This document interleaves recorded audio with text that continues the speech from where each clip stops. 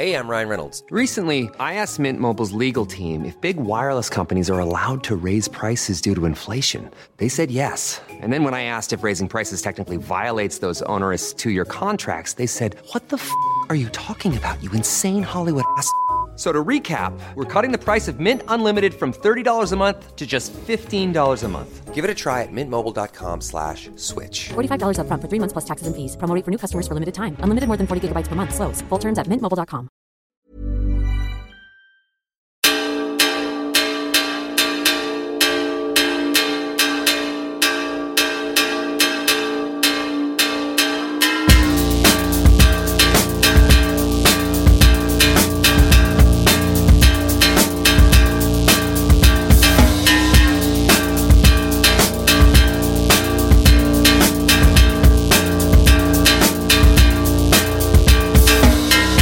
My name is Dave Hanratty and there will be no encore. Welcome to a brand new episode of the show.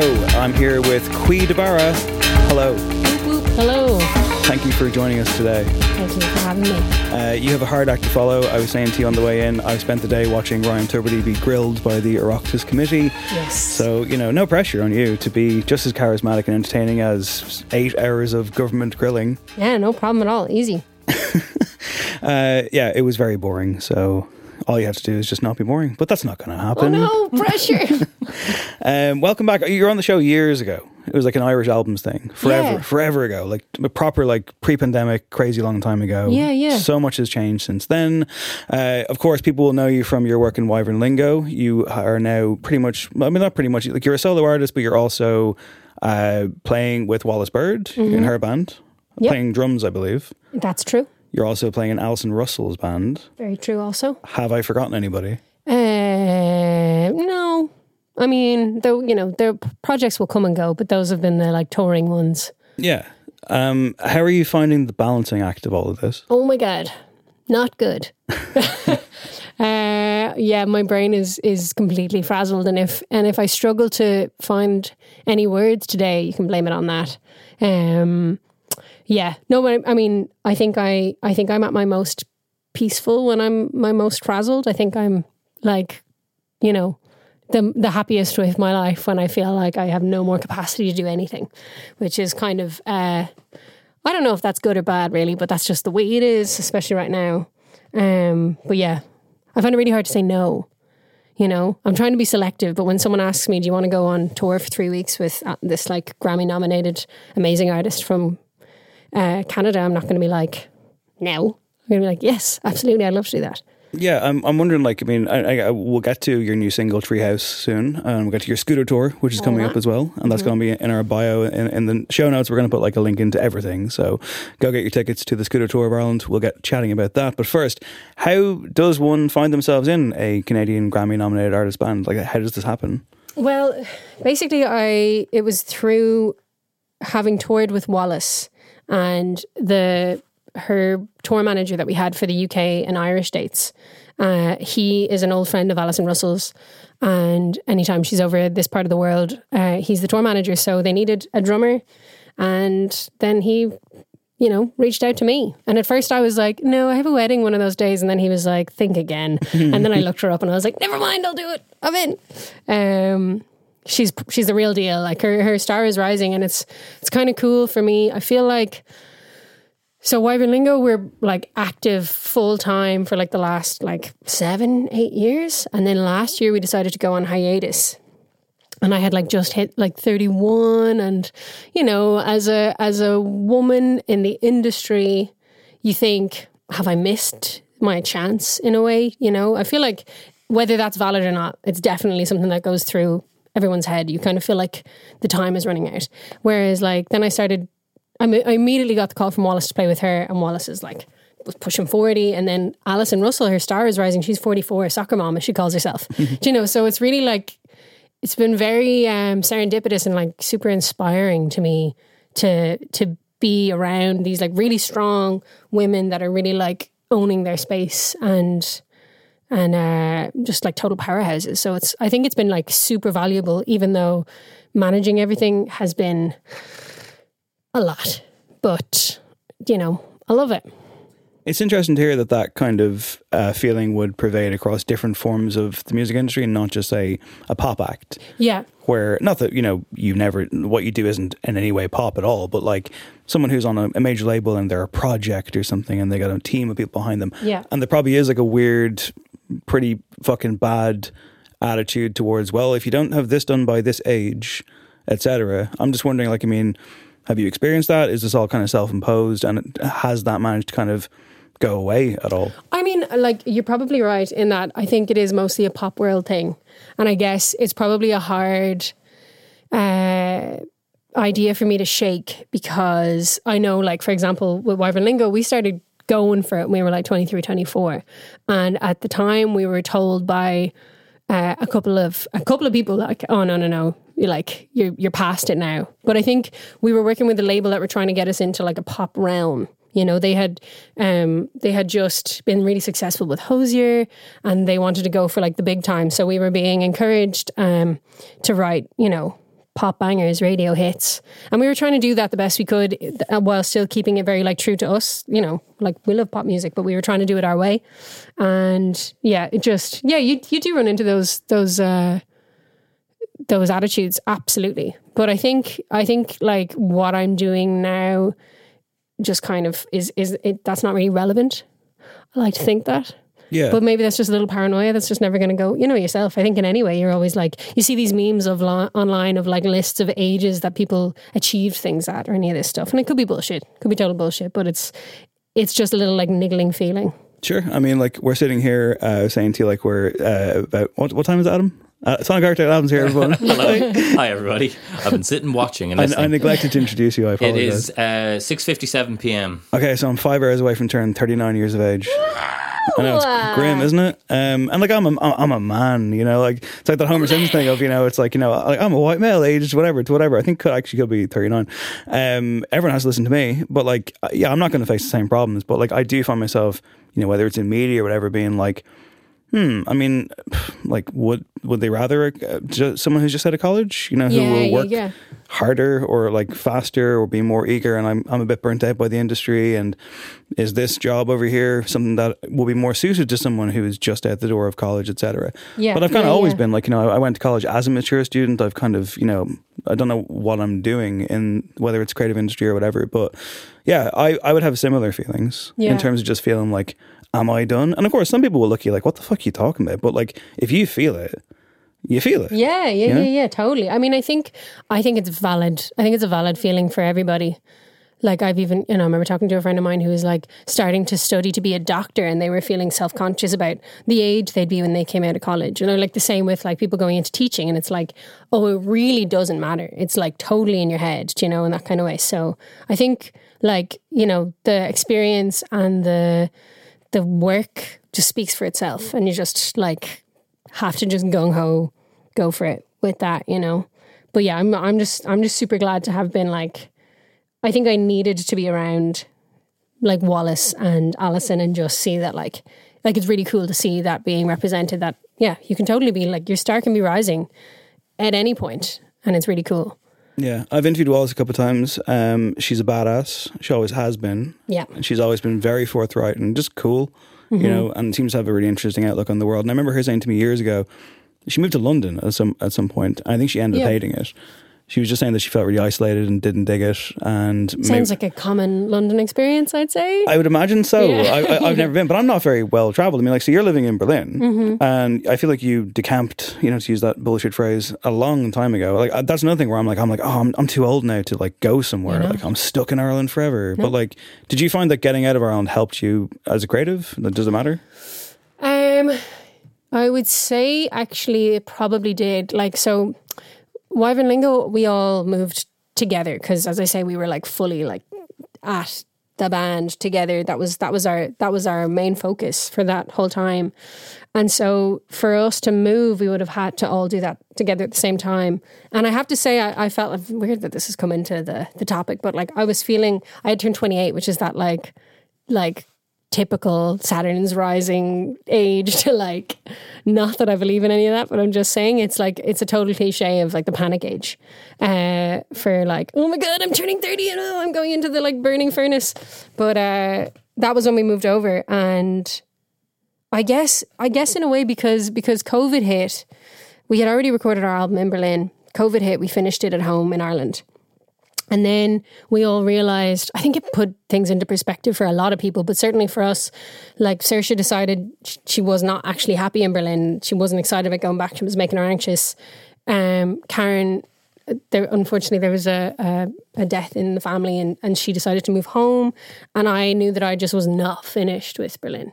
And that like now is the time for me to do that because, you know, I don't know, I had always, you'll be able to tell by my song selection, but I'd always like romanticized living far away and living in the big city, and even like being in Bray.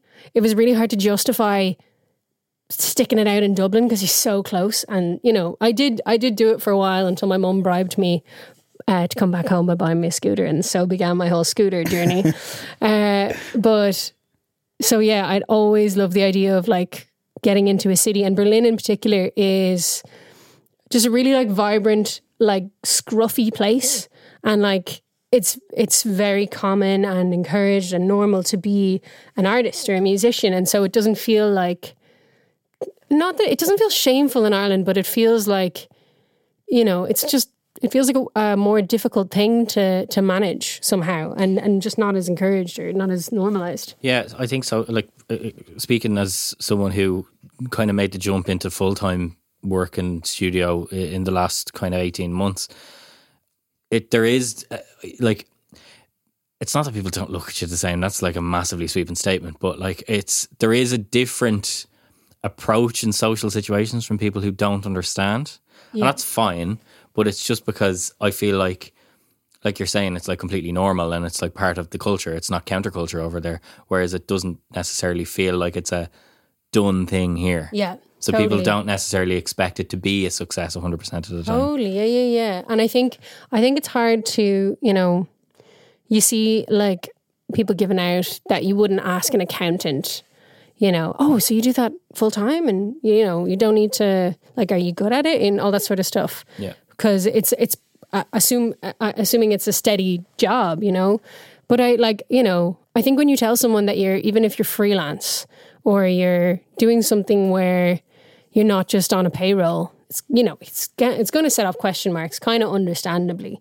But it just does that far less so in Berlin. People are just like, oh yes, of course you can do this, you know. It's like, yeah. And like Adam, you left, like, was it the finance sector? I worked in a bank for 9 years. Yeah. Oh man. Yeah. So real. Very real. Like too real.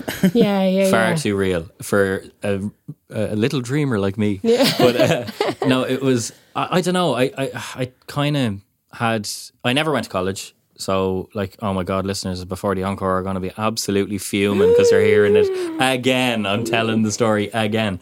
But like, I worked in a bank from the age of 19. Mm-hmm. Never went to college, kind of went straight to work out of school pretty much. And stayed there, moved about, you know, climbed the ladder, so to speak. Mm-hmm. That I found music kind of somewhere in the middle of that kind of early middle stages, and it was just a case of like building and building and building until it got to a point where I could jump off and not feel like I was going to die on my arse. So like, I think the approaches can be very different. Yeah. And I took a massive risk as well, and I'm very, very grateful that the risk has paid off. Thus far, I'm 18 months in. It could all go tits up in a year. It won't. But I think I'm confident now, and it's just, I wish more people had that confidence and had that kind of support to do that. Not that I didn't have it. I definitely had it from close family, close friends, and you know, there's a lot of that. But I think maybe the outward thought of someone in a situation here in Ireland looking to do that and like pursue that. Yeah. It's not necessarily something that you would think would be accepted. Totally. Absolutely. And I mean, because the idea of it is scary because the cost of living is so high here, you know? Like, I mean, like, fair play to you. I think, do you wish you had done it sooner?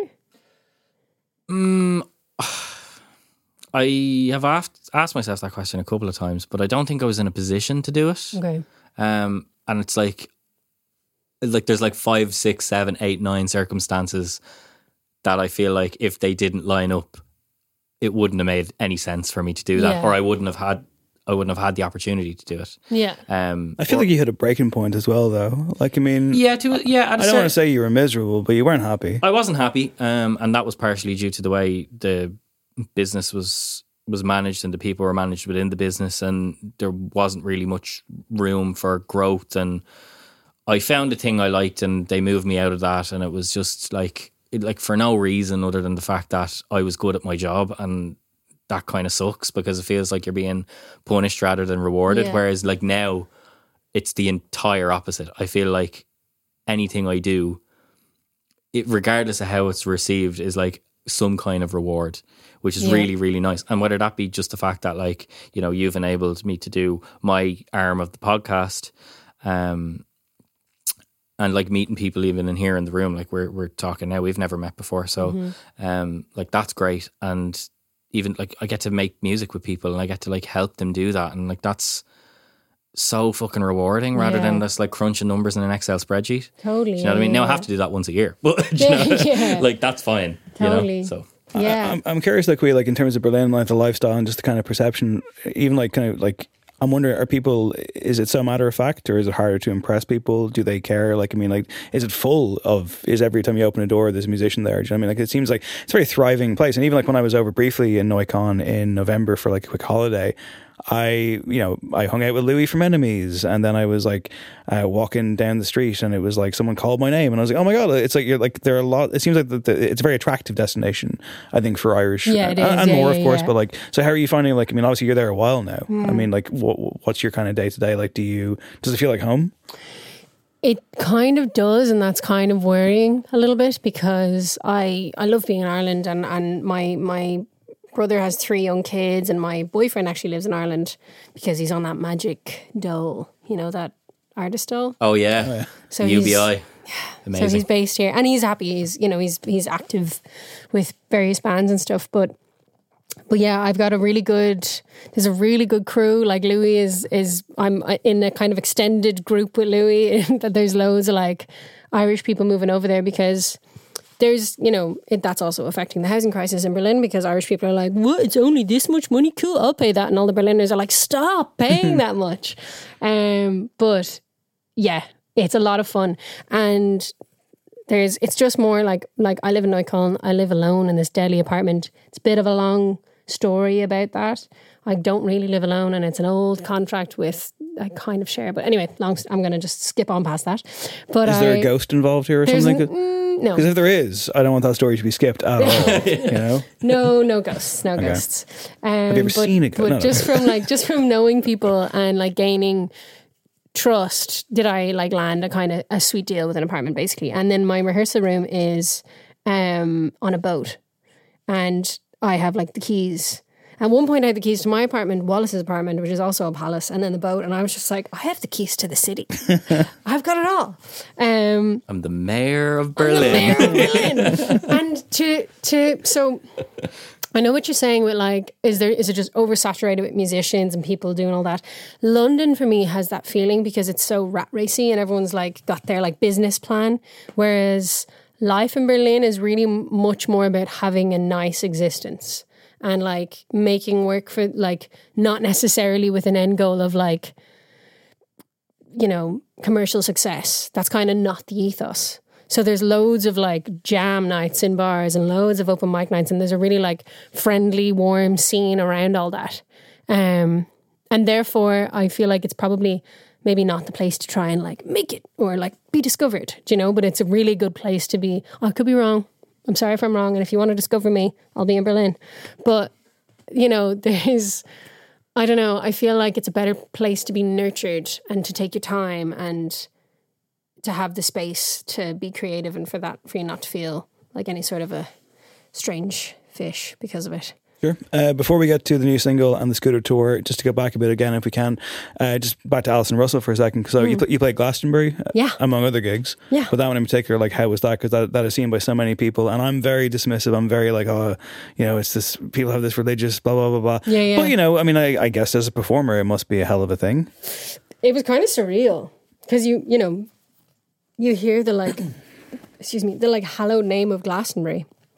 And then you're there and you pull up in the van, and it said we were doing the acoustic stage. So, and I was like getting flashbacks to like, you know, muddy Irish festivals, and there was be some shack in the woods that no one would walk past. But no, it turns out it's a pretty big stage, and we were playing at like midday, and there was a lovely crowd, and yeah, I don't know, it was all a bit surreal, you know, because like it was cool to play Glastonbury, but it was, you know, it was Alison's, you know, big success, but it was a total bucket list moment for me. But she was like buzzing after it. It was deadly. And then we left kind of immediately because we could get an early night, and those are like hen's teeth when you're on tour. So we were just like, bye.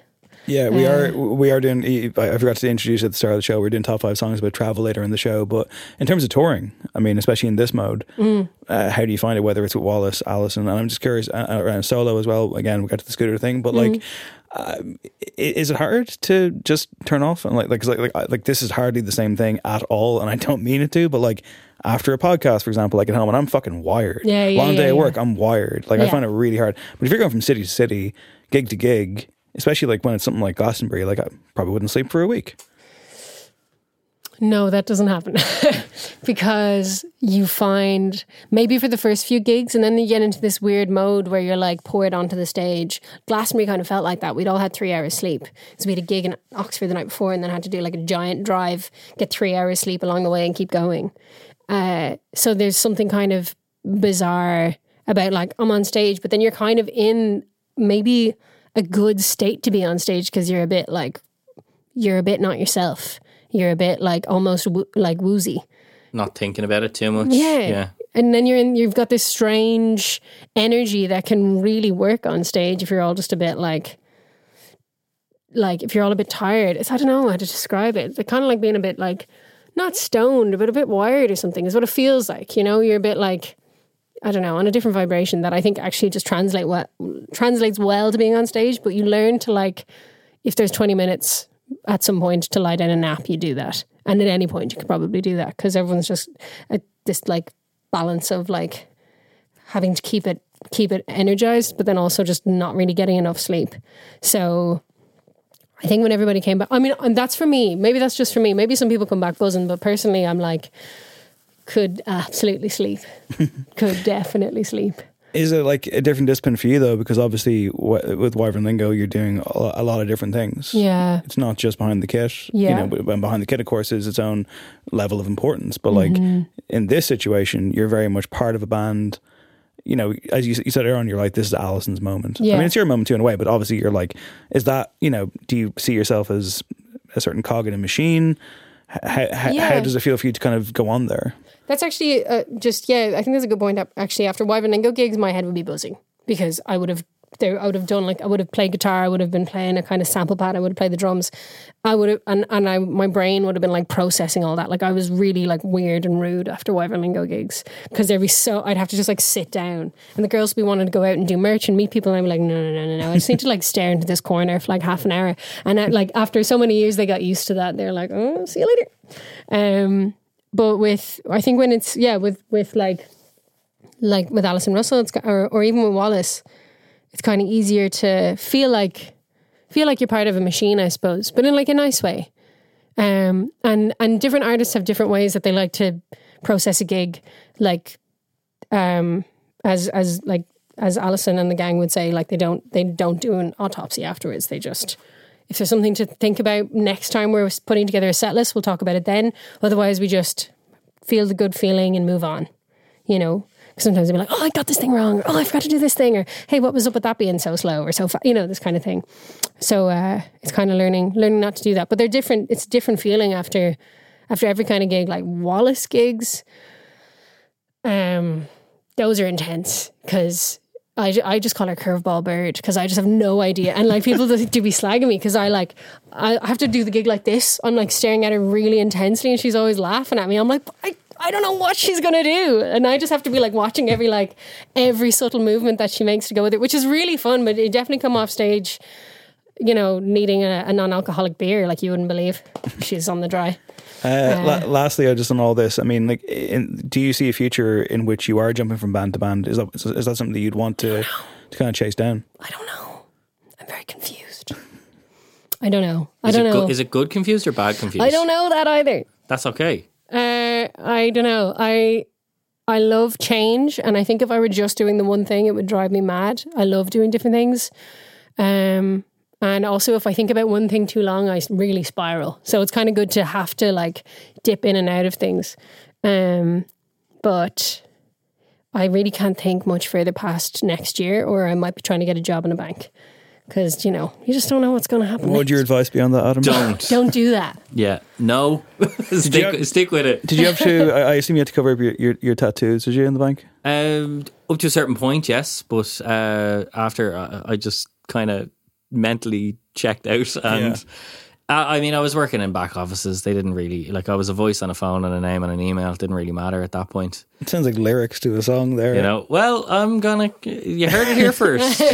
I'm not a shirt and tie guy. It was, again, up until a point when I was in branch and working with people. I got given out to for having tattoos in Hot Press. What? I was like, this is a rock and roll magazine. Oh my God, is it going to seep into my words that are printed onto this page? I know, ridiculous. But I don't know. I mean, what? That is bonkers. Yeah, we were talking off mic earlier about tattoos. Can I ask you sincerely, would you recommend knuckle tattoos for someone's first ever tattoo? As someone who has knuckle tattoos. As someone's first tattoo? I don't know. I think I felt like I got a little bit, because I didn't have many tattoos when I first got these. I think I only had one other. Okay. And I feel like I got a little bit of the stink eye. I feel like you're kind of jumping the gun. From me? Yeah, from you. I want to say it here. No, not from you. No. No, of course not. No. No, but certain friends of mine that would have had more tattoos, as if, I don't know. As if you didn't earn them type thing. Kind of thing. Yeah. Kind of thing. Purists. Yeah. Tattoo purists. Whereas I'm such a divil because I don't want to get tattoos where I can't see them. Do you know? So I only have tattoos where I'd wear a t-shirt in my arm and my, this is where my tattoo. Yeah, I've never understood back of the neck or something, or your shoulder blades, whatever. It's I don't know, maybe if you're an athlete or something, but I'm just what's the point? Just feels like you have money to burn and you want to put something where you're never going to see it. I don't understand. Okay, well, it's on show. I say. I feel like if someone was to get knuckle tattoos, right? Here's what they could do. They could get tree on one set and the German word for house. Oh, I like that a lot. On the other. And it just so happens that the non-German spelling of treehouse is the name of your new song. Yeah, nice. Let's take a listen. That's called a link, everybody. Very good. Chase away the daylight, 'cause something just doesn't feel right. But who am I to speak? I don't want to be so far from family.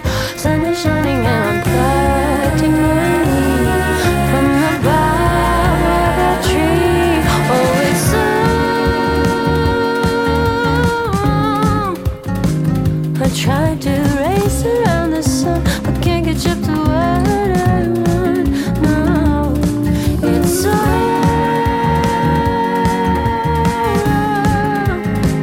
I'm trying to race around the sun. That is Treehouse. It is the new single from Caoi Barra. Congratulations on the release and the release of the video as well. Yeah, thank you very much. Very experimental video out there. Lots of different costumes, homemade stuff. A literal straw hat. All that. Yeah. Yeah, all that. So what's the concept? What's the avant-garde concept for the visuals that accompany this? I guess the song itself is a kind of petulant inner child point of view on how do I manage this place as a wannabe adult. And so I guess we just kind of, with the video, myself and Katie Freeney, two gals, over 2 days, we got a lot of stuff, fair play to us. We kind of just went with a kind of cartoonish look at how do adults. So it's, but it all had to be gorgeous. So, it's all these kind of I don't know how to put it into words, but there's cake, there's chicken nuggets. Yeah, in a wallet, tinsel. Which really kind of upset me because I've got this weird thing where food should be where food goes. And I don't know what it is, but I actually was I watched it today and I was okay, I appreciate the art here, the high concept nature of it all, and it's executed very, very well. But I was but get that cake out of that one. Skin is crawling. So Yeah. mission accomplished if you were trying to, Yes, good. Haha. expose some kind of weirdness I didn't even know I had. I mean, like it's gorgeously shot. I don't know if this is like some kind of DIY micro budget situation. Yeah. But even at the end, when you're in a rowboat, I believe, Yeah. I was like, that looks like a shot out of a movie. Oh, So congratulations to everyone Katie involved. Freeney. Yeah, that's it.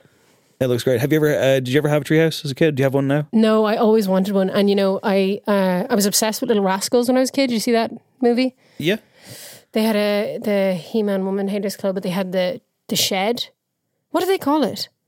The clubhouse. And every Christmas and birthday, I would ask for a clubhouse from Santa, until eventually my parents got me a 4-man tent with a table and chairs inside, and it was the worst birthday ever.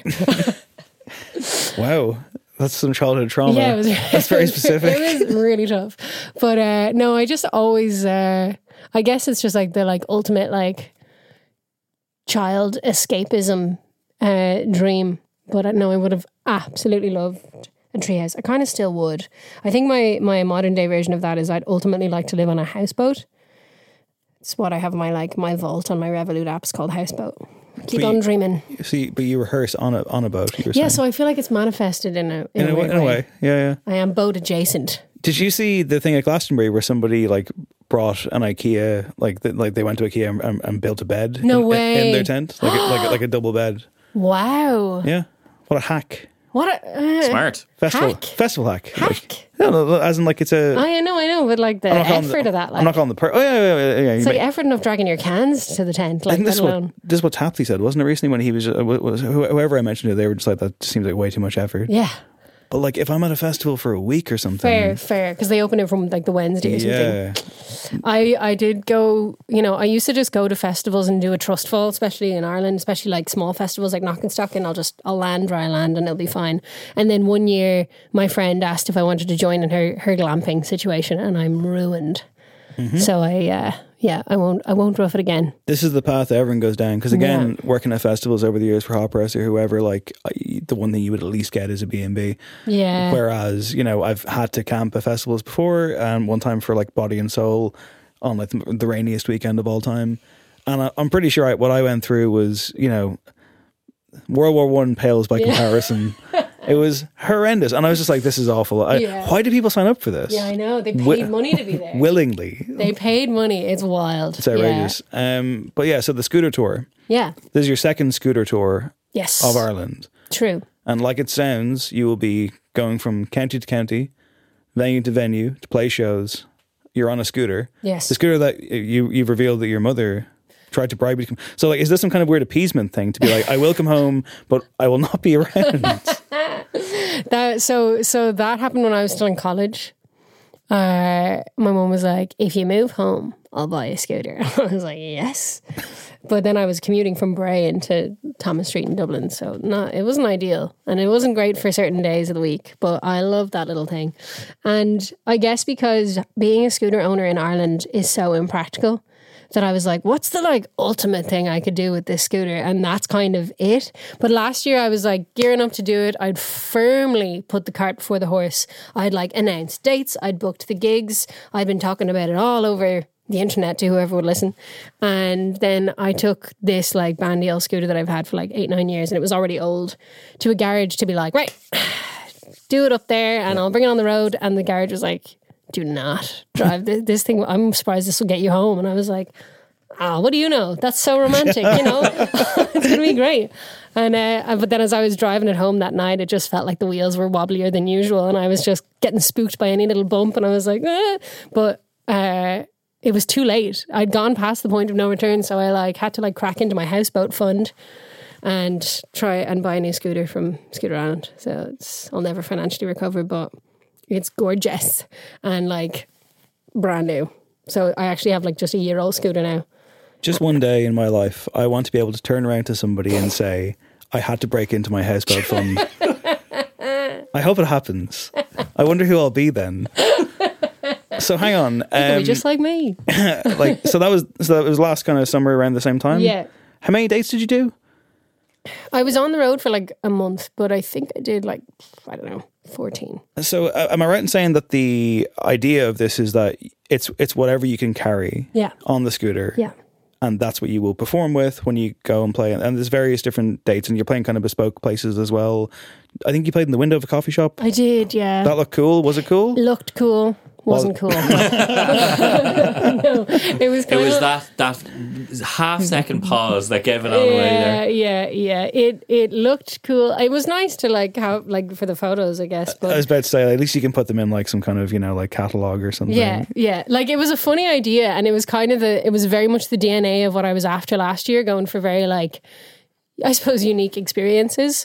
But ultimately, I was busking, and you know, I just. What I'm really more interested in is making a very clear, concentrated atmosphere, which you just can't do that when you're singing out onto the street about your feelings. Where people like play this, you know, there wasn't any of that. Was there? No, there wasn't any of that. In fairness, there wasn't any of that. But it was just a bit like, God, I'm a 31-year-old woman. What am I doing in this window? And the idea of the gig was that I was advertising the very coffee hatch that I was obstructing. So great. No one could actually use the hatch while I was sitting in it. But I was like, it's over here for when you want coffee in the future. Yep. So in terms of equipment, because you have this cool guitar, which is like kind of just one long neck or something. Very polarizing guitar, but I'm glad you think it's cool. Can you describe it? I'm not a guitar person. It is like, so it doesn't have a head. It's just the neck, and the machine heads are in the body of the guitar, and it looks like a big pink spatula. And it's really cool. I love it. Why is it polarizing? Who has dared come out against this? So my friend Stevie Appleby says he hates the look of it. It actually doesn't sound as bad as you might think it does, but it, you know, it's. I like how shit it looks, and I think it's got a charm. It's also very practical for this purpose. It's entirely practical. Because you couldn't bring like a flying V, I presume. That would be a bit more awkward. That would be awkward. But I also ordered another guitar this morning. For the tour? For the tour. It's a little acoustic Yamaha thing, and it's great. So, do you change it up, or or is it like? Give me the image of you on the road. All right. So I'm on the scooter. It's a gorgeous lemon yellow scooter with like black edges. It's actually very cool looking IMO. I've got black saddlebags on the side, which hold like 10 kg collectively. Then I usually bungee on the pink spatula in its little black case on my left-hand side. And on my right-hand side is going to go this new little acoustic in its black case. And I'm getting a pizza box for the back. Nice. Because I don't need to be living as like, there was loads of room for me to put more luggage on it last year. I just didn't get around to it.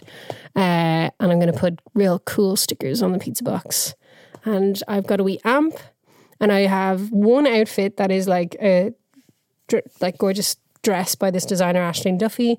I've even got some like fairy lights, tiny little bit of set design. Always wear a hat because the helmet hair is outrageous. And it's really gorgeous and cool. Yeah, hat on stage. Always. Helmet on the road. Helmet on the road. Should be just any safety first. Any fucking nerds listening right now. Safety first is adhered to at all times. Yeah. Like, has anyone ever stopped you and been like, "What is the meaning of this, young lady?" Like, I'm imagining like a Garda car pulling up and not understanding. To go back to the whole musician thing. Surely this is, because like I can't think of anyone who's done this. Maybe someone has, but I've never. This is a very unique thing to do. Yeah, no, I haven't heard of it either. To be honest, like it's not like I'm going around in a Homermobile. It's all quite like neat looking. It's well packed. So like at worst I probably look like I'm delivering pizzas, but that's, you know, like I've seen lads with things bungeed onto the bike that, you know. So it's in that way it's fine, but I'm actually still a learner, so I hope they don't pull me over. Speaking of learner, what did you learn from the first tour? Like what are the? I'll never do that again, or you know what was? Yeah, actually, well, yeah, playing in windowsills. Not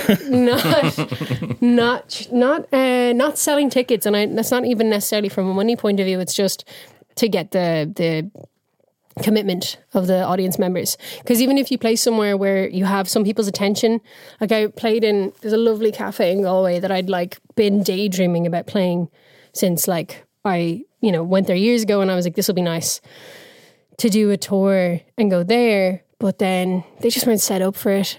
Someone had like reserved a table like right in front of the stage, and that person never turned up, and I don't think they were even going to they weren't there for the gig, you know? So then you had people that were trying to get in that couldn't get seats because there was these reserved signs, and it was just like there's people in the cafe that did not want to see a show right now, you know, stuff like that. So I think in the interest of like creating the best atmosphere possible, I think selling tickets, everybody knows exactly what they're there for.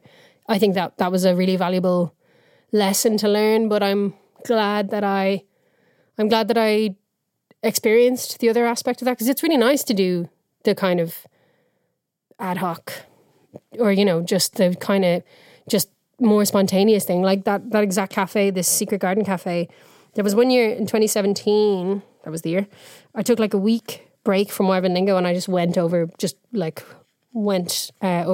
Galway and just like moseyed around, brought my guitar, brought a little amp, and just walked into Secret Garden Cafe and was like, can I just play some tunes in the corner? And they were like, yeah. And then I ended up just doing a little impromptu gig for everyone that was there, and I was like kind of just really enjoying how, in a really simple way, in the most simple, basic way, how it changes the atmosphere of a room and becomes like a little bit of a memorable experience, or a little bit of a better experience sometimes, or not, you know. But yeah, that's kind of what I was really interested in pursuing, I suppose. But I think as I kind of gather steam with the scooter tour, and if I do it again, like next year, I'd like to go from Ireland to Berlin. I think that the gigs need to have a kind of consistent quality that I'd like to, upkeep. You've so by the time this podcast is out, the tour will be underway. There will be a link in our show notes, and obviously, if you follow Caoi Barra on Instagram in particular, you're very active there. Yeah. Lots of links. Go. You're packing in a lot of gigs. Like, every time I check your Instagram story, you've added another one. Yeah. Is this the I can't say no thing? This is like, maybe. It's really because every gig means I definitely have somewhere to sleep that night. Okay. And sometimes, you know, there was sometimes last year where it was nice to have a free night, but I kind of just ended up being in like a town. I don't want to be like naming or shaming any shit towns, but there's a few shit towns in Ireland that is just like Drogheda. No, sorry. Yeah. Capital letters. I'm from them. I'm allowed. It's fine. Yeah. But I guess it's just like, especially if it's in a close proximity, then yeah, ideally I'd just be doing gig every night. And I love the spontaneity.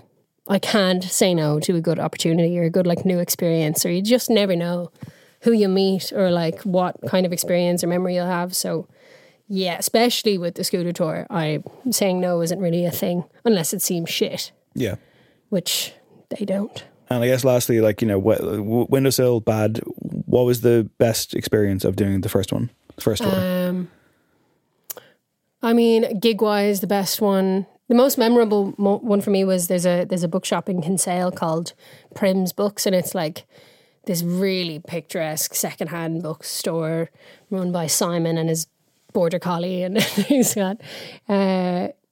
He had just started doing gigs last year. He didn't even have a PA. He wasn't quite sure how many people would fit in the room, and now it seems like it's like. He's done a good few more gigs since then, and it's way more established as a venue, and so it's really nice to be part of that story in a way, you know. So, and the gig was just magic, you know, because it was a sunny evening in Kinsale, and it was just I had just released the EP. Was it that day? Yeah. So it was just like, just ideal. There's sometimes it's just, you know, everything you say lands, everybody's laughing, everyone's like sad at the right moments. It just was like. We were all like kind of on the same energy. It was kind of magic, and that was deadly. And then the day after that, I was supposed to have a day off, and I got a call. I was supposed to play Connolly's Alep the following day, but I got a call from Connolly's Alep saying Brian Deedy had cancelled because he got COVID. And was I nearby? Could I come over that night and just play for whoever turned up? Because they were expecting to make loads of money, and then suddenly their act had cancelled. So like people were getting refunded their tickets, but anyone who would come to the bar would see this like completely ragtag cover band. So we were just like all of us on stage. I'd happened to make some friends in Kinsale, and we all came over to Connolly's Alep and like just put together a band on stage, and it would be like shouting out covers to each other like strumming my E, strumming my pain with his fingers. You just be like, oh shit, we're going to this song, or you know, it would just be just whatever song everyone started to play, we would just be joining in, and the audience knew that was the crack, and it was really fun. And then that kind of wouldn't have happened if I didn't have a free evening, and like I had already had a pint of Guinness, half a pint of Guinness. But I was fully prepared and Kinsale to get drunk. And then I got this call and I was like, oh, well, I won't I? And everyone who I was with was just like, let's go. So it was deadly. Do you know? Awesome. Very last question on this before we get to our top 5. Does the scooter have a name? No. When I decided not to name it because I was so quick to ditch the old banger last year that I was like, oh, I don't care about these things. Oh, wow. Turns out. I thought there actually would have been, when you were describing that kind of fateful drive home when you thought it was all going to, go kaput. I thought there might have been some kind of like, I can kind of picture you Betsy. like, I can picture you like patting it on the side and like a single tear rolling down your face. No, actually. As you pick up the shotgun. No. It's actually, no, I'm not, I'm very cutesy in many ways, but I'm not naming my vehicles. Turns out. It's probably bad karma of some description, so maybe it's for the best. Maybe. Okay. Yeah, I should. I've been asked that before and maybe I seem cold. No. Like, don't do it for the sake of some bullshit podcast story. Stick to your principles and best luck on the tour. Thank you so much. So yeah, Scooter Tour of Ireland, links in the description or in the bio of the show or the notes of the show. And yeah, looking forward to catching you in Dublin where I live. I won't be going around the country. Absolutely fair. No offence. No, none taken. Hey, I'm Ryan Reynolds. Recently, I asked Mint Mobile's legal team if big wireless companies are allowed to raise prices due to inflation. They said yes. And then when I asked if raising prices technically violates those onerous 2-year contracts, they said, what the f*** are you talking about, you insane Hollywood ass f- So to recap, we're cutting the price of Mint Unlimited from $30 a month to just $15 a month. Give it a try at mintmobile.com/switch. $45 up front for 3 months plus taxes and fees. Promo rate for new customers for limited time. Unlimited more than 40 gigabytes per month. Slows full terms at mintmobile.com.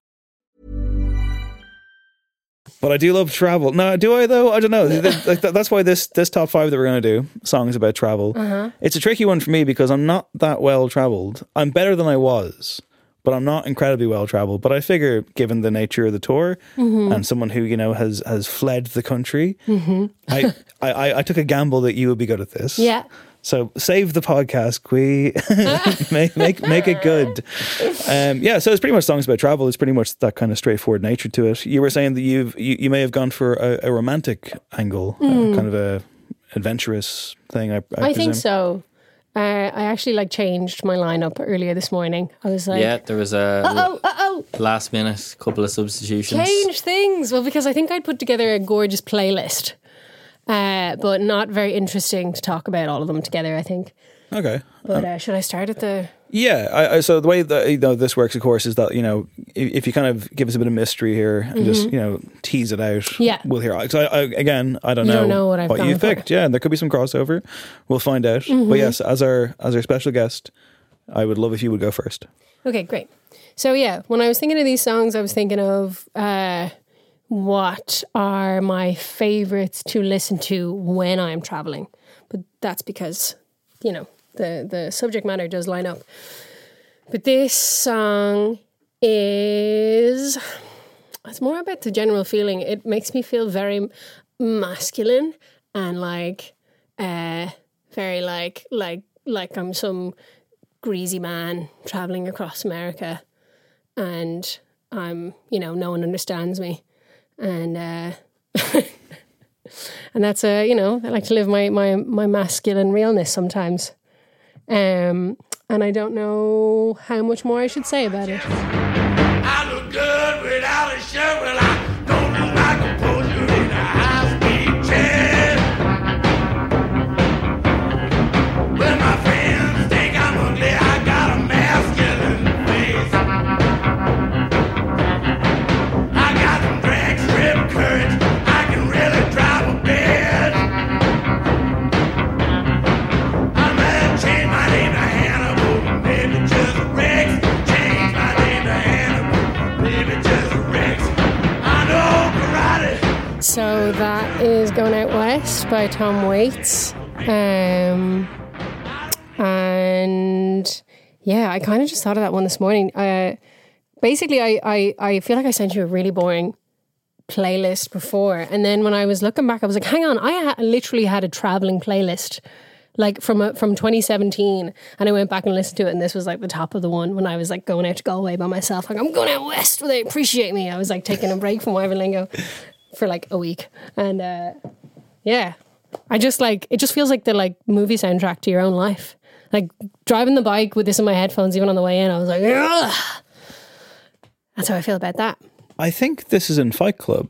It is, yeah. When they start the Fight Club, essentially, and like this is kind of like overhead shot going down. Because I knew I recognized it. I've seen Fight Club like every 39-year-old white male. I've seen Fight Club numerous At least times. once a year. I actually watched it on my birthday last year. Well, let's make a thing of it. Look, Nice. I'm not one of those people who's like, I think it's satirizing the content on that. I think they're dickheads. That's the point. Yeah. You're not supposed to venerate these guys, but it's a great movie. Yeah. And when this plays, you're like, okay, it's on. Yeah, it's so good. Yeah. It's just so. His voice is just pure gravel. Yeah. Like, have you ever like attempted a cover of this? If you did, would you destroy your throat? I don't know. Like, so it's funny because I was going to say Tom Waits songs are kind of tricky to cover. You really have to just go for a different approach. In fact, I have done a cover of "Innocent When You Dream." It was like a duet with my boyfriend, but we just did a lovely emotional gorge version of that because you wouldn't dream of trying to imitate Tom Waits. See, the first Tom Waits that I ever heard was actually a friend of mine used it for her like mime performance in secondary school, and it was Underground. Do you know that one? I don't think so. Big black bones. It's real like. He's one of those artists where it's like I've heard a ton. I couldn't, I could never claim to be an expert. I'm enamored by him, but I'm also kind of scared of him. I think that's really fair.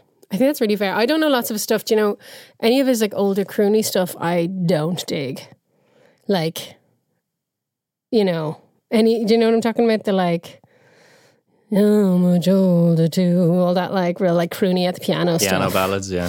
I just don't love it. But all this really weird stuff, I feel like it's when he married his wife Kathleen Brennan, I think her name was. I think she was Irish, and she just started helping. Very Irish name. Yeah, she started doing the songwriting with him, or like I'm not sure how involved, but I know that suddenly the sound got way more interesting to me. I much prefer his like weird kind of spooky stuff and this kind of aggressive kind of thumping industrial kind of stuff going on. Yeah, I mean like that's so he's got a song called Hell Broke Loose, which I think is from like 10 years ago possibly. I could be wrong on that one, please don't at me, but it's an incredible song and it's just really like tectonic is not even the right word for it. It's really just, it sounds like pistons going off, and then he's there as well. Nice. And someone has actually, like, if you go onto YouTube, someone has put up like a kind of a supercut of like Cookie Monster from Sesame Street in time with the singing, and it's perfect. Yeah, nice. It syncs up so weirdly perfectly. And yeah, it's like a terrifying song about like war and being in the trenches and all that kind of stuff. But again, he's nightmarish in a way. Yeah. I think he's brilliant, but from what I do know, and I've seen him in, he pops up in films every now and then, and you're like, wow, it's Tom Waits. But like, yeah, he's very singular. So this is your get you in the mood to get on the road kind of thing. Yeah, all of these are just like general, like they're like different moods on the road. But like, or they give me a kind of a wanderlust. Yeah, like you don't want to be sitting still listening to this song. I feel. Yeah, I was gonna like, I didn't pick it, but I want like, because like I found that like with this list, I was looking up some examples, and a lot of them were just like place names. And I'm like, that's not necessary. Although I do have at least one of those, but I have some of those too. But like some of them were just like I was like, is that? And I really wanted to pick Wanderlust by Wild Beast, but like it's nothing to do with travel at all, apart from the title. Yeah. It's an amazing song. Yeah. But I guess lastly, I got to ask you though on this one. You said at the start that you were going to Caoi, where they will, the West of Ireland, where they would appreciate you. Yeah. Did they appreciate you over there? I think so. I think so. There was actually a nice moment where, because Wyverlinga, what were we doing? It was 2017. We had released I Love You, Sadie. But we were, and had kind of finished a summer of gigging. And we had some time off. So I went over just because I guess it was a kind of an element of wanting to disengage from the what it's like to be part of a gang on tour and wanting to just have my own agency. Which is the kind of thing that I'm also balancing now. But on a whim, I decided to get on a bus that would take me to Inishmore, Aran Islands. And so I booked into the closest hostel. And then I met these Romanian lads who were working in the kitchen, and we went up to this bar. There happened to be a lad playing tunes up there. And when he was finished, he came over and he was like, I didn't know if I should invite you up. You're Cuivan Wyverlingo, aren't you? And I was like, shut up. We were like on the like furthest point of, you know, off on an island. I'd had to take a 40-minute ferry to get there. And, you know, it was like this really nice moment. And then we like, the bar closed, but we had just this, we just all sat out on the like porch of the bar and had a big sing-song. And, you know, there was this kind of like, it was just a really, really kind of lovely pinch me moment, I suppose. Kind of surreal. So I felt appreciated. I was about to say, so you were, yeah. I felt asked appreciated. and answered quite thoroughly. Yeah. I like it. Right, number 5 for me. This is we're travelling back, if you will, to an album that I meant an awful lot to emo Dave when he was in his 20s. Yeah, thereabouts, and it still does. In fact, it's an album that I'm like, why don't I go back to this as much as I used to? And now I definitely will. So here's my number 5. On my strings, I'm gonna write another traveling song about all the billion highways and the cities at the break of dawn. Well, I guess the best that I can do now is pretend that I've done nothing wrong.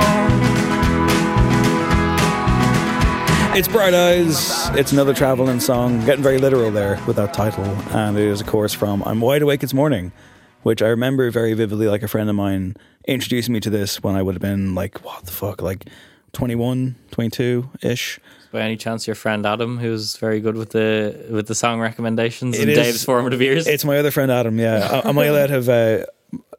Adam's here, obviously, and there's another Adam who's in like New Zealand, so there has to be that level of separation. We can never be more than 7,000 kilometres. With the music related Adams in my life, yeah. I feel like Adams usually have nicknames. Do you have a nickname? I don't, and I'm all right with it. I'll work on one. Okay. Okay, I'll work on one. I'll give you to the end of the show. We're going to name the scooter. We're going to give you a nickname. Call me Scooter. Call the Scooter. Adam. Yeah. We'll go Perfect. call you Scooter. Yeah. It works perfectly. Right, There great. you Scooter. go. I feel like that, Easy. you know, that would suit you quite well. Yeah, more of a Scooter. four-wheel man, but... How do you feel about the band, The Scooter? Oh, are you kidding me? Unbelievable. Yeah. My complete sidetrack here. My younger brother, I have two younger brothers. My younger brother Brian is 20. What am I now? I'm going 30. He's 26. Can I just say, by the way, to both of you, Yeah. you started on, you're like, oh, I'm going to the furnace of turning 30, and you're like, oh, I'm going 30. Lads, I would kill to be, Oh, I don't mind it. going into the furnace of 30 right now. Yeah, I don't mind it. I'm absolutely fine with it. I'm just reverse engineering his age because that's the only way I remember. So he came back. He's like, was that the best gig of my life last night? I was like, what were you at? Scooter in the 3 Arena. No way. Yeah, Scooter in the 3 Arena. Nice. Unironically, I'm sure it's a spectacle, you know? I would say so, yeah. I've seen all kinds of stuff in that arena. I'd say they were jumping all over the world. Seen Macklemore, Unreal. seen Nickelback, you know, I've seen it. I've seen it all. But I haven't seen Bright Eyes. I've never seen Bright Eyes live. And I went through a big phase, you know, big phase of loving Conor Oberst and everything he was doing for quite some time. I was mildly terrified of picking this because I was like, I wonder if Quee thinks like Conor Oberst is like the worst version of the earnest lad with the guitar, because it is very heart in your sleeve stuff. It is. And very wry as well, you know. I think I only know First Day of My Life, and there's some other song about it being cold and trying to get a taxi. Yeah, that sounds like a Bright Eyes song. I think we have to walk, whatever that is. I mean, I think it's gorgeous. I just never got into it. Whenever I hear it, I'm always like, oh yeah. I would Got, like, a lovely recommend. quality. If you're ever to take a punt, I'd recommend. I'm Wide Awake It's Morning. It is really good, but I'd also recommend. They released 2 albums on the same day, I think it was, when that came out, and the other one is like a much more electronica focused one called Digital Ash in a Digital Urn. Terrible name, but there's some great stuff on it. And yeah, it was a real kind of phase I had for a while. Yeah. And I was about to say like my Conor Oberst story, but it's not my Conor Oberst story. A good friend of mine, Carlo Malacco, a great musician in his own right. He and previous guest of the show. I remember he was having a day, like it was a couple of years ago. He was just having like pre-pandemic, and he was having a very, very bad time of it. Or I think a friend of his was, and he just found himself pulled in all different directions. He was under a lot of stress, and a lot of stuff was happening. Like work was very stressful. His friend was going through a thing. I think he was just kind of in a bit of a maelstrom. Carlo's a very empathetic kind of guy. And he found himself in the Library Bar in Dublin, RIP, Library Bar. Yeah. Yeah, fucking gone. That used to be a great spot to do interviews in. Yeah. It's perfect. Interviewed Dermot Kennedy there, I believe. Did interview Dermot Kennedy there. Interviewed the guy from Lost Prophets there. No, let's gloss over that one quickly. Yeesh. Same day I interviewed Joffrey from Game of Thrones, aka Jack Gleeson. I've interviewed them all, guys. It was a great spot to go to. So Carlo, best of times, it was the worst of times. Carlo, and just to clarify, guy from Lost Prophets, scum, subhuman scum. Yeah. Fucking Carlo though, not subhuman scum, very nice guy. He was in Library Bar getting himself like a drink to kind of, I think, just to calm down for the stressful day he was having. And he looked across the room and he thought he recognised the guy sitting a couple of seats away or whatever. And he looked again and he realised it's Conor Oberst. Because I guess he was in town for a gig or something. It might have been Better Oblivion Community Centre or one of his other side projects or something. Mm-hmm. But he saw like a hint of recognition in Conor Oberst's eyes. And I think Carlo would be like a fan of his. But the tumult that he was going through, in his brain, he was like, not now, Conor Oberst. Because he just saw the most emotional musician of all time. Yeah. And he's like, I can't handle this. not today. Did he just say nothing? I said nothing. Oh, Didn't go over. I don't know if he would go over anyway, but I think he was just like, I can't, like, this is too much. Yeah. Of all the people, someone who's like the most heart on their sleeve kind of guy. But and again, like, you know, like this is obviously a very literal song about being on the road, which I don't know. You do. Really? Yeah, but especially like, well, certainly not from the point of view of a touring musician. Yeah. Like, a bit of that and this. But I mean, like, are you ever drawn to, because I found with this list as well, I thought I was going to run into like a million versions of the I'm on the road song and I'm writing about being on the road, because of course everyone says that, well, that's your second album always, but like, I don't know, I kind of feel like maybe that's a big cliche that musicians don't do. To be honest, two of the songs that I axed from the list earlier are kind of that. One of them that I axed was So Far Away by Carole King. Mm-hmm. I don't know why, my brain always starts to scramble when I have to say someone's name. But yeah, that one is very much about like one more song about moving along the highway. You know, it's very much like the kind of the sad side of touring. But another one was Blues Runs the Game. You know that one? Got your boat to England, maybe to Spain. It's about being depressed on the road. Me and Room Service, we're living a life of sin. Like, yeah, it's which is like, I think I put those in because when you're on tour, you kind of sing them to yourself. You kind of indulge in the like, just another hotel room far away from my baby, you know. So it's like, but I kind of enjoy other people's wallowing. I don't necessarily wallow. I just kind of get flustered and tired. Okay. But I probably should wallow a bit more so I can write some songs about it. But okay, is number 4 for you on the wallow side of things? No, actually, this is a bit of a weird one. It was just on that list from 2017. This is like, it's this a rapper from New York. It's initially from a mixtape that she brought out in 2016, and it's kind of where some of the songs on my list are like looking to the future. This is kind of nostalgic, and I really like that she does that. It's very like, the imagery is really strong, and it's just got a really strong atmosphere that I really appreciate about her stuff in general, especially this album. I was on a 6. For $2.50 I could go anywhere I want, even if they check my bags. I'm hiding weed from the cops. I was on a 6. Green line chick. I was on a 6.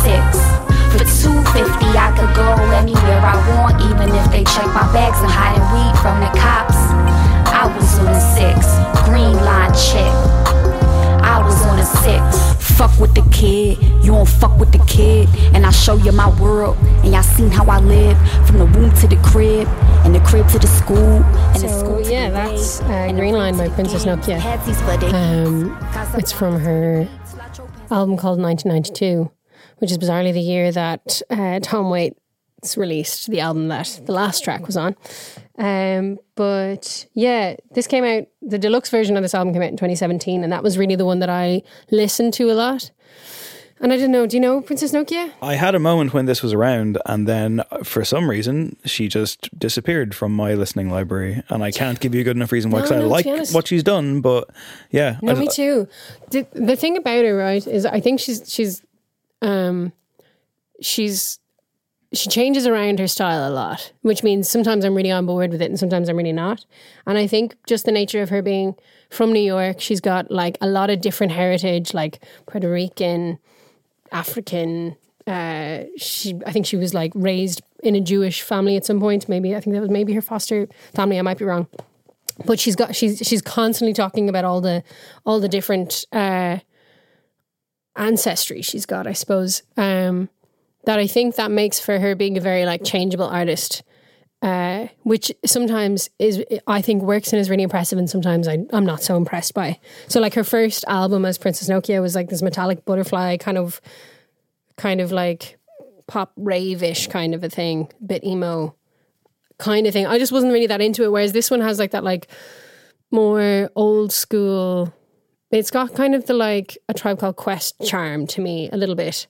Or that like old like 90s New York. I guess that's, makes sense that would be like the name of the album. And I think she it's a lot of it is so nostalgic, and I really like, she's kind of like romanticizing her teen years, even though she talks about them being quite hard. I think that her foster family I think her foster mum was a bit abusive, but she just has this really, I really like songs like that you're like seeing the world from someone's eyes in a little bit. And she just kind of like lists things, like lists like places that she would eat and the kind of food she'd be having. And as much as like I haven't really kept up with what she's been up to, I'm not always impressed by it. I have a lot of respect for the fact that she's just powering on and doing what she feels like she needs to do in that moment. It's music that doesn't necessarily all play together. If you like shuffle her Spotify, for example, it's goes in a lot of different directions, but the work is happening, and so I feel like, and it, I feel like that's kind of inspiring, and any kind of work that encourages you to want to make work, I think is good, and that's how I feel about her stuff. Yeah, and there's an atmosphere to this track. I mean, it feels like you're walking around a place with her. Yeah, like a physical setting. Feels like you're in New York City, like at sunset or something, and it's like 30 degrees outside, and like the air is really thick. Have either of you been? I've never been to New York. No, haven't. Once for like 3 days, and it felt like being in a poem. It was really nice. Oh, really? It just felt like being in like a cool movie. No way. Because there's a hue. You know the way they say that like different places in the world they actually kind of have a different like color because of the way that, I don't know. Now, don't at me, as you say, but like I feel like New York kind of has like a yellowy hue, whereas Ireland has like a bluish. You can just kind of see it. It looks like the TV in a way. It's bizarre. But I think it's a really cool spot. I would love to spend more time there. And actually, even just like being on the Alison Russell tour, like two of the other players were from New York, and I'm like, I want to come visit. But yeah, other than Berlin, I feel like New York is somewhere that I'd really love to spend some time. Back in the Hot Press days, when we would do like there's like a panel box, like my favorite city. Yeah. And for example, it could be like, we don't have room for an interview, but we can do my favorites. Like, it's just like a tiny little thing, and at the end of it, it'd be like, catch Caoi on tour and blah, blah, blah, blah. Mm-hmm. But it got to a point where we almost had to stop. Like, we had to ask people to stop saying New York, because it was just, it was just constant. It was just like, and like, you don't want to be like, don't pick it, but like, it just kept, every person would just say New York. Boring. And it was kind of like, but they had like you saying like that, the poem thing. Yeah. Some people were just so spellbound by it. Yeah. And I'm like, wow, really? Okay. I've never been. It seems chaotic. I'd like to go. I'm just, not that well traveled. But you were talking about Toronto. I've been to Toronto twice. You've been jet setting the past couple of years. Hey, what can I say? No, it's been a while. Been to Toronto. What does this mean?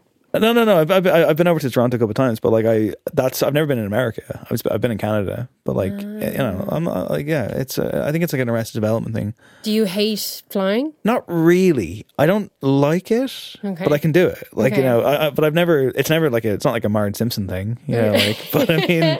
I remember once being on a plane and going to France, and it was like for a music festival for a work thing or whatever, but it was like just a Metallica gig. No. That was everything. Sorry, not well traveled. He's been to Paris twice on two different gig tours. No, one was Paris and one was Rennes. Okay.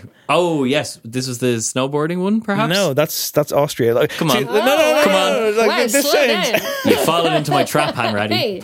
I've probably been on a plane like 10 times. I don't know, but I mean, like it's not. I'm not like someone who like goes on holidays every fucking month or something, or every few months. No, that's true. That's But true. I do remember it was like 7 a.m. or something, and it was really windy. I remember like walking to the plane, and it was so windy that people were almost getting knocked over. I remember getting on, the plane was kind of shaky, and I was like, "Well, this isn't a good start at all, is it?" And I just remember like being up in the sky, and I remember like looking down at the ground, just like the ground where your feet are. That's where your feet go, and it was like in my mind's eye, I could just see like the plane like blueprints. I could see like the drawings of the plane, like the physical reality of the plane stripped away, and it became like drawings of the plane, and like this gorgeous like pencil drawings, and I just saw like the mechanics of everything. Oh, God. And I just imagined like that all just falling away, and all I could see was like my feet and the fucking sea The or earth. something. Oh my God. And I just imagined the plane just falling apart piece by piece, and I was like, Oh my God. and I was like, I'm gonna die.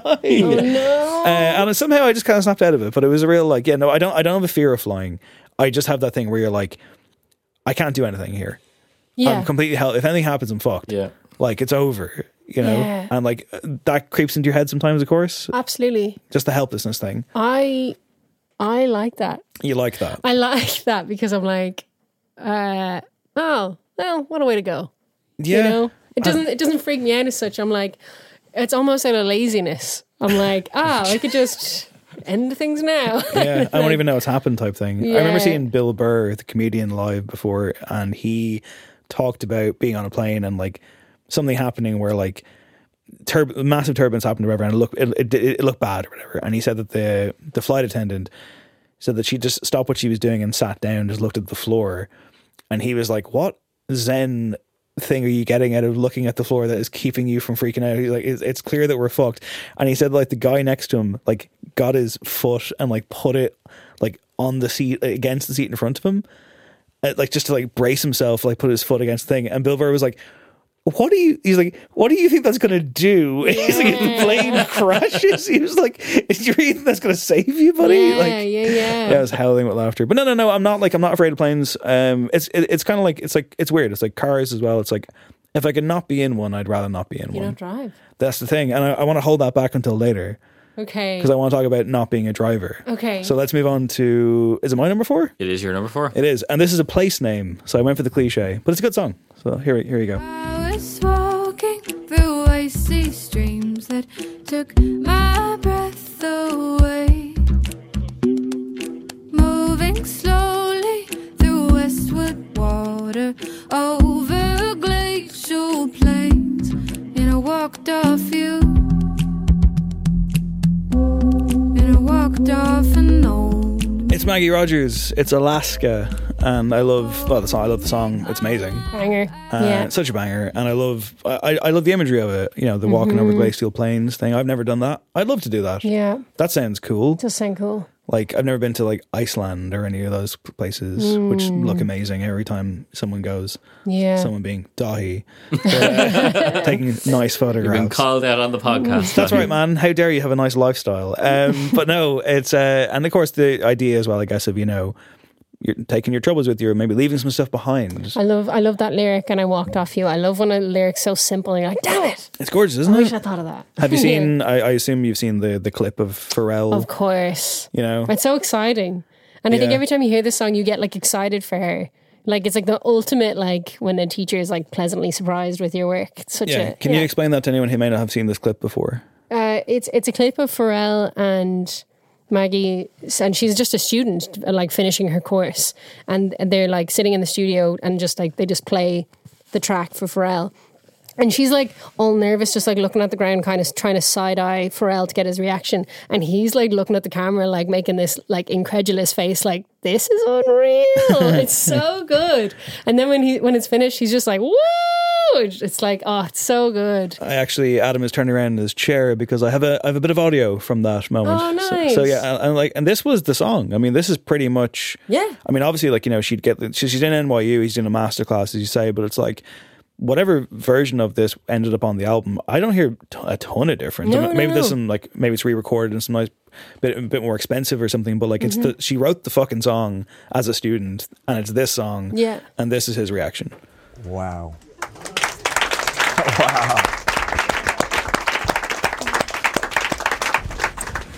I have zero notes for that. And I'll tell you why. It's because you're doing your own thing. It's singular. It's like when the Wu-Tang Clan came out, like no one could really judge it. You either liked it or you didn't, but you couldn't compare it to anything else. And that is such a special quality, and all of us possess that ability, but you have to be willing to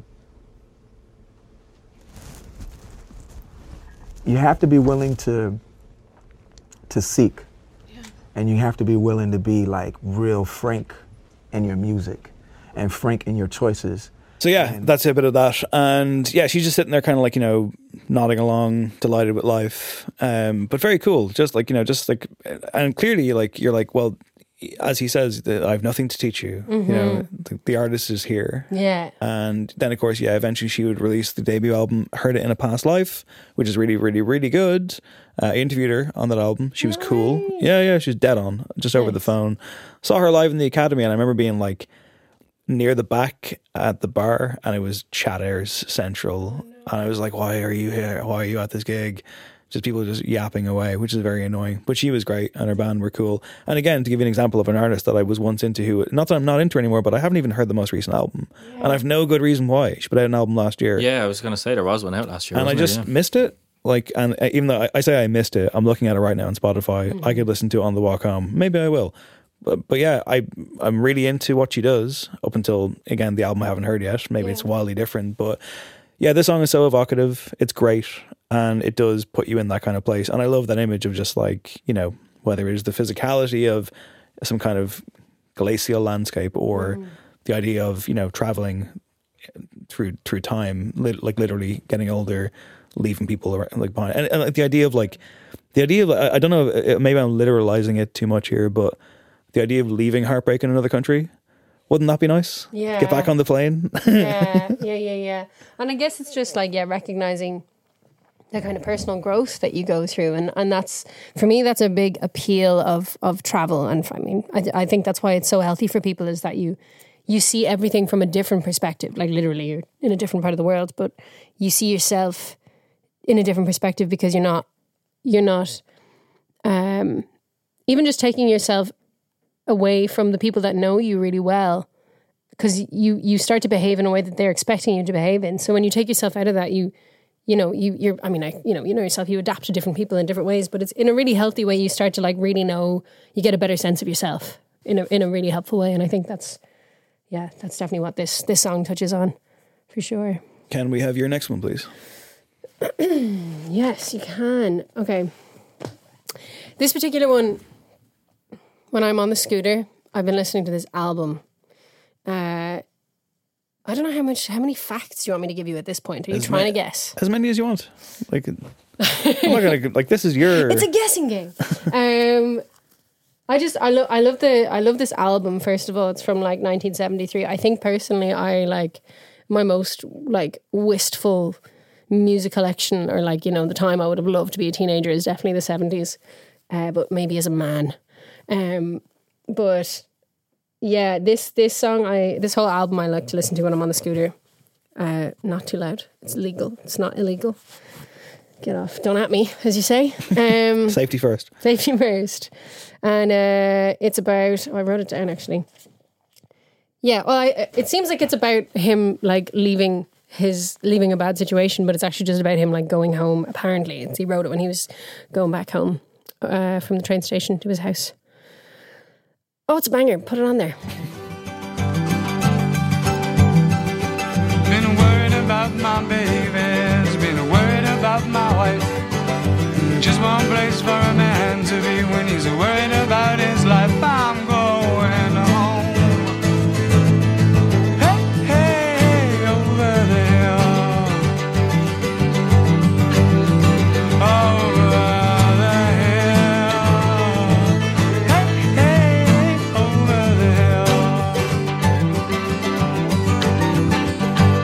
Well, I'm going away to leave you. Yeah, so this is Over the Hill by John Martin from his 1973 album called Solid Air. It's the same album that has May You Never on it, which is like, yeah, definitely his like smash hit. That was the first song that I discovered of his, and then I eventually like, yeah, delved into this album. And he's another artist whose sound I think is kind of timeless, and I really like the journey of his artistry. I feel like I still have a lot to learn about it, but this album I'm still kind of absorbing, and I'm still like waiting to get sick of it to move on to the next one kind of thing. But yeah, I really I started to perform this live then at my gigs because it just felt like, I don't know, it's a really good like anthem, especially like if you're a crap dad. It's got that like, I'm worried about my babies, worried about my wife, just one thing for a man to do, and he's worried about his life. I'm going home. You know, he's running away from his problems, is how I understood that. Maybe I'm actually wrong, but I'm pretty sure he's just running away because he's talking about how much he loves cocaine and whoever this Mary Jane character is. The performance that you do, does it differ much from the original version? Like, do you kind of put your own? Because when you were saying you were like, you know, you'd love to have grown up in the 70s. Yeah. And as a man, I'm curious, are you trying to inhabit him or something? No, not necessarily. No, I just mean like, you know, as a woman, I feel like there's still a long way to go for like, you know, rights, basic and courtesy, safety, you know. So, no, I just think you could jump into any point in time as a white man and you'd probably be all right. But anyway, yeah, not to get too dark about that. What about ancient Rome, eh? Maybe not so good. I don't really have any desire to go to ancient Rome, though. I don't know.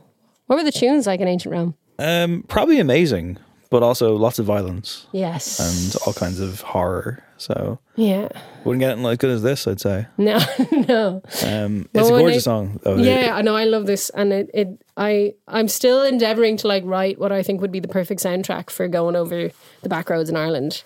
So I was listening to this album. I was listening to Shadows on Stone by Matt Malloy. Yeah, just lots of like kind of natural sounding, wistful music. This is like ideal. But no, with this one I was just doing it on my guitar and just like, you know, screaming my head off like I do. Not necessarily in like a, yeah, you know, you have to put your own spin on it, you know.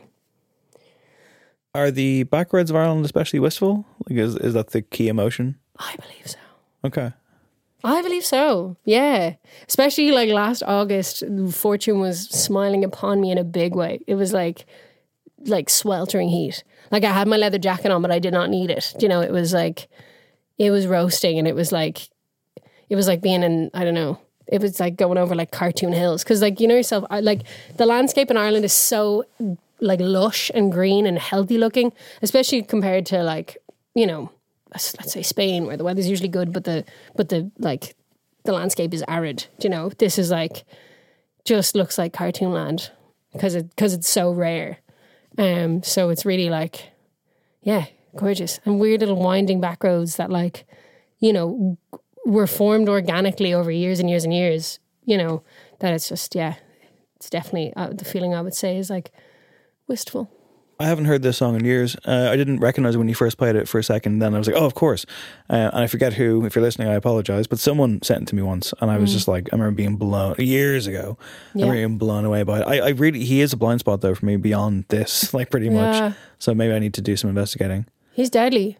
I was reading a thing about him today that one of his albums that I haven't actually listened to yet, but he was like, it cited him as like it got him the title of like the father of trip hop. So I'm like, must you know, investigate further. But he ended up living in Thomastown in Kilkenny. Is he from Liverpool, or am I imagining this? He's Scottish. He's Scottish. Yeah, see, I was imagining it. Yeah. UK though. Yeah. Sorry, Scotland, you're still there. Yeah. And yeah, although I think he ended up he wasn't very popular in Thomastown, and I think he like had pretty bad diabetes because of his like pretty bad drinking problem, and don't know how popular he was in the end, but he made some fierce good tunes. That's true. My number 3 is a real kind of a throwaway one, and it's one of those ones where I'm like, is this a meme? I think it might be in a way, but I also think like it's a pretty good song. So let's have it, Adam. And I need you, and I miss you, and now I wonder if I could fall into the sky. Do you think time went past me by? 'Cause you know I'd walk 1,000 miles if I can just. It's Vanessa Carlton. It's 1,000 miles. 1,000 miles. Would you go 1,000 miles for somebody on foot? Apparently, that's what she's saying. On foot? I guess so. Walk, yeah. I mean, so she's The Reclaimers only went 500. Yeah. the Taylor Swift of her day, I would say. Well, yeah. That's my random. I don't know if she had quite the same following. No. Kind of. Would it be cruel to call her A one-hit One wonder? hit wonder? I didn't say it. Well, I don't think that's a dirty word. Well, it would be Is it just- 3 dirty words, wouldn't it? Yeah, but you know what I mean. But no, but she's had 6 albums. I'm seeing now. Mm-hmm. When Yeah, do but you think? look, they're all still at the music. Like, Yeah. When do you think her most recent album was released? What year? 2022. Adam? 2023. The answer is 2020. It was called. far off. It was called Love Is an Art. Well, this is like I couldn't name you again. Like I always conjure up this scenario where I'm like, someone puts a gun to like my mother's head, and they're like, "We're gonna fucking blow her head off unless you can tell us one more Vanessa Carlton." And I'm like, "Sorry, Mom. Oh, wow. I love you. Happy birthday." It's her birthday yesterday, and I'm just like, I couldn't. No, like to me, Vanessa Carlton doesn't exist outside of this one song. Yeah. And the video. Yeah. And speaking of traveling. Have you seen that video? Boy, does that piano travel down Sure that hill. does. She's on a magical piano It's true. that is flying around the streets of America. The streets of Pretty America. special. The highways, It crosses borders. the to highways and different byways. states. Like, I mean, a scooter is very impressive, but But a piano? a grand, beat that. A grand piano? I can't beat that. Yeah. Is this a banger? I think it is. I'm going to see your banger Right. and raise you the remix with Rage Against the Machine. You're kidding. I don't think I've heard That this. exists. It's so good. It's going to blow your mind. Like, I'm assuming unofficial mashup by some genius. Yeah. Okay. It works. Will I look it up now? Please I'm do. going to do it right Please now. do. Yeah, look It's it so up now. good. We're doing it live. I went through a phase, I'm going to call it, or at some point I was busier than usual doing DJ gigs, and if I felt it was appropriate, this would be my finisher, and it was a beautiful thing. Okay. It was usually not appropriate, but that was kind of all the fun. On a scene that burn crosses, some of those that work forces draw the same that burn crosses. Now you do what they told you. Now you do what they told you. Now you do what they told you. Now I wonder if Those who died are justified, but wearing the badge and you're chosen white. You're justified. Yeah. Died. Nice. Very nice. I like that. How have I never heard that before? I don't know. That's wild. I listen to it as often as I can. So you're saying that there's instances in which that wouldn't be appropriate to play as in a DJ set? Yes. Yeah. But if there's enough people there that you know are going to get it, it's really good. Fair enough. In fact, one person is plenty. Oh yeah. Someone comes up to you afterwards in tears being like, thank you. Yeah. Oh, I had that experience after DJing at Knockenstock in 1 year. I just like went firmly with like the R&B like smoochy bangers, and then the next day I had people giving me hugs. They were like, thank you, that was so nice. I didn't play this though. I didn't know this one yet. It would have been played. Okay. It would have been. Set closer. Yeah. Yeah. All right, that's my number 3. Oh yeah. So it's over to you now, I On believe. to my penultimate choice. So, like, you know, this artist is just the bee's knees. She's just the ultimate boss, especially as like a female singer-songwriter. And this particular song is, I mean, so much of her material is about travel, and I think like she has had a huge impact on me in wanting to kind of, because she's a painter and a musician. She says of herself that she's kind of a painter who ended up as a musician accidentally, and I think that's kind of what inspired me to like go to art college and stuff, to be like, can I manage both? Turns out no. But anyway, play the track and we'll talk more after.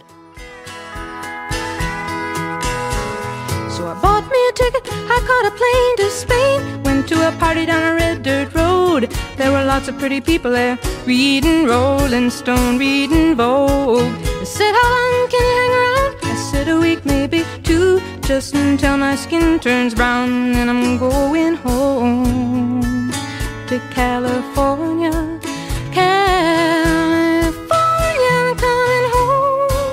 Oh, will you take me as I am, strung out on another man? California, I'm coming. Yeah, that's California by Joni Mitchell from her 1971 album Blue. Are you a fan of Joni Mitchell? I wouldn't insult Joni Mitchell by saying I'm a fan of hers. It's not that I'm not a fan of hers. I have not to hijack your thing here real quick, but like I watched a documentary last night about the creative design team that worked on like Dark Side of the Moon and lots of stuff from that era, and Pink Floyd and Led Zeppelin and Beatles and 10cc and all this kind of stuff. And it's like, and it really just made me feel more embarrassed that I don't have a great appreciation for the classics and 60s, 70s stuff. And it's, like Joni Mitchell's obviously a god, but I'm still over there listening to Nine Inch Nails. Totally, it's very much like it's not. I've of course I've heard Blue. Who hasn't? But I don't just throw it on. Yeah. So you make me feel flawed here. No, not at all. I think that's cool. I mean, I feel like I'm over here being embarrassed because I feel like it's such a basic bitch choice. Like, female singer-songwriter wants to play Joni Mitchell. Like, groundbreaking. Here's the forum. It's the forum to talk about it. Also, just quickly, I did a Joni count because I thought we would have a lot of Joni picked, and I haven't done a count in a while. Okay. Really? Any guesses? 0. 1. This is 1. Any guesses how many times she's been picked in a top 5? On the show's history. You're saying 0. Well, I'm saying I've never. I know I never have. It could be massively high. Other people may have, but I could be massively high or massively low. I'm going to say that this is the debut. I'm going to just join in because I have no idea. Fourth. Fourth appearance. I'm surprised it's not more. Which is like not. It's like not a princely song. So this is the 4th time I've been scrambling to try and find something good to say about. Not good to say, but like something substantial to say about. Don't you worry. Don't you worry about it. She's an absolute legend and kind of name dropping, but not really. But Alison Russell performed with Joni Mitchell like a week before I started touring with her, because she did like her first show in 23 years in a venue called the Gorge in the States. I don't know, but I'm like one step closer to like yes, 2 degrees removed or 2 steps removed. I feel like there was maybe still some of her air was still around the band when I met them. Did you know this in advance, or did she drop this on you? No, I knew, and this was like the second gig that they've done as like a big thing with Joni Mitchell, which is just like wild, absolutely wild. I love Joni Mitchell. I love this album Blue, and there's another one, Court and Spark, which are just absolutely gorgeous. But she writes a lot about traveling, and I really like so much of her lyrics. She can be really profound, and then it can just be really like stream of consciousness and matter of fact, almost like free writing or something, which I love, and is kind of like I kind of love anything that makes me think like I could do that.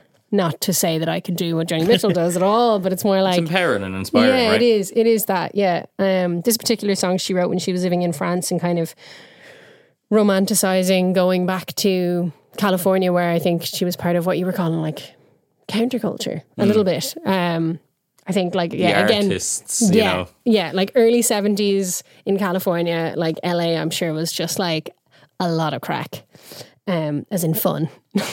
Probably other things as well. And yet, yeah. even there's just even little lyrics that would have been like popping around my head when I was interrailing, like bought me a ticket, hopped on a plane to Spain. It's like something that I did, and I was all excited that I did that. And then I'm like was like listening to Joni Mitchell like a lot of the time when I was traveling, because it's that kind of music that just inspires like wanderlust. Probably made me like want to live in different countries and stuff. Have you seen her perform live? Like years ago? 23 years ago. No way, Hose. Okay. I wish. So what is like, she's not touring or anything, right? Jesus, no. It's just like, she just did a random... She just did a once-off gig. There's an artist called Brandi Carlile. I've heard of. Yeah, Right. I've heard of Brandi Carlile as well. Yeah, she's pretty big in the States and is held in very high esteem by a lot of people over there. I don't really know her stuff very well, but seems to be, doing great things. And I think because of her, she kind of helped organize this big thing for Joni to like do her first. If they called it like, I think Joni Jam, and it was like 3 days of performances where like Joni would kind of like be on stage like in an armchair, and people would be like doing their sets and doing duets with her and stuff. So like, because I think she hasn't been well recently. Yeah, they're definitely like I've seen the headlines pop up every now and then. So this was kind of what she could do, but like her first time on stage in 23 years, which is wild. Yeah, I guess I was trying to imagine if you happened to catch her when you were a child or something. No, It's a magical setting. No, to be honest, I mean, Blue was an album that was like a part of the stacks of CDs in my house, but I don't think either of my parents are like mad about Joni Mitchell the way I went through a phase of just like picking out random CDs from the collection and putting them on. And then Blue was one of them, and I was like, oh my God. The discoveries I've made doing the exact same thing as a child is amazing. I discovered Sade through that, which was like the pinnacle. That and like T-Rex and Mark Boland was pretty great. But yeah, God, them's were the days. It must be so nice for like, because them's were the days, because that's not going to happen with the next generation really, but it must be so nice for your parents that you like run off with one of their CDs and are totally vibing. You know, it must be such a cute thing. Yeah, so that's what happened with this one anyways.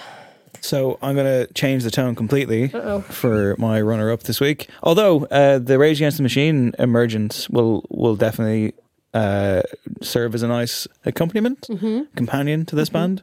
And this also will bring me back to my, talking about how I don't drive. So nice. Here we go, Adam.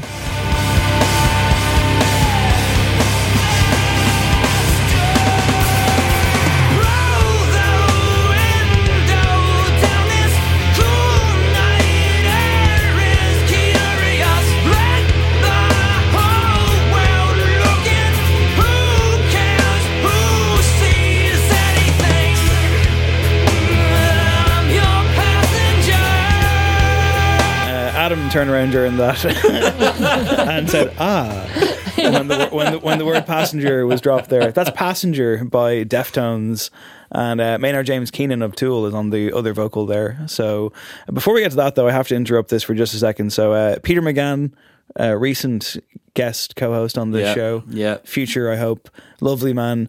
He put out a tweet there that I found very funny that I saw while that was playing. He said, this goes back to the Ryan Tuberty day of days that we've had today. He's getting mileage out of that, let me tell you. So did I. He's putting some brilliant stuff in. I was unleashed on Twitter today as well. Peter McGann says, I'd be sinking pints if I were Ryan now, and they taste so sweet.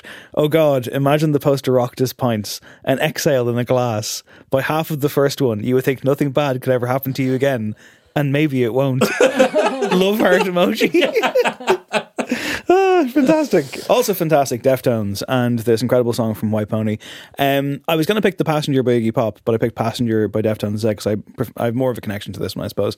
But also, the main thing here is, yes, I don't drive. And I was saying earlier, I'm poorly travelled. I've been to a few places, but not a crazy amount of places. But so you're about to, I was going to say jet off. That doesn't make sense. You're about to rev up on your scooter tour. Very good, Dave. Nice. I don't know if it was very good. It was okay. On your scooter tour of Ireland, of course. Go get tickets, everybody. But that to me is like unfathomable for many reasons. One of which is I physically can't drive, and I've never really had a interest in doing so. Why the honk can't you drive? Nice. I like that. That was good.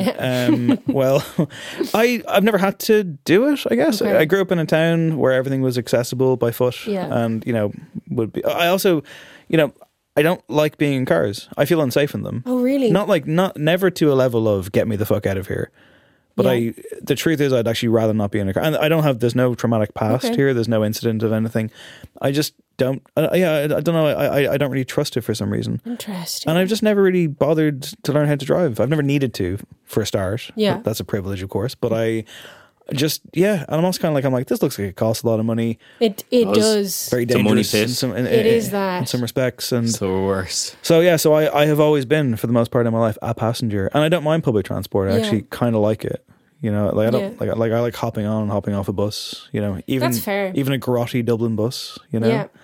But you had your Lewis Green Line experience for the first time last week. It's true. I got onto the Lewis Green Line for the first time in my life. Where does the Green Line go now? The Green Line is like all over, like it's like kind of South Dublin. So what is it? It's like Cowper, Ranelagh, Goes the whole way out to Dundrum, I think, Green Line. Apparently, which I saw Even further, on the thing. I think it goes out. Yeah, it Goes out further now, does it? Yeah. Well, it has done for years because it's kind of not so far from Bray. It's like Bride's Glen is like... Bride's Glen was the Yeah, was, so like was, Cherrywood. was the That's stop, the yeah. one. But I got off at Ranelagh to get to the studio. This is last week. This is very interesting podcasting, isn't it, everybody? But Red Line for life, or since 2015, since I moved to Dublin. So the Lewis is like glorious a Red Line. terrifying place as far as I'm concerned. It is just I still a jungle out there. Oh, I've seen all kinds of stuff, as I'm sure many people have. Yeah. It Tends to stay on the Red Line, I think. The Green Line appears to be. It went up over like a bridge. Adam was like, "I'm parked outside the Lewis station," and I was like, "What are you talking about? I don't have Lewis stations." And I was like, "Oh my god, it's a Lewis station!" It's like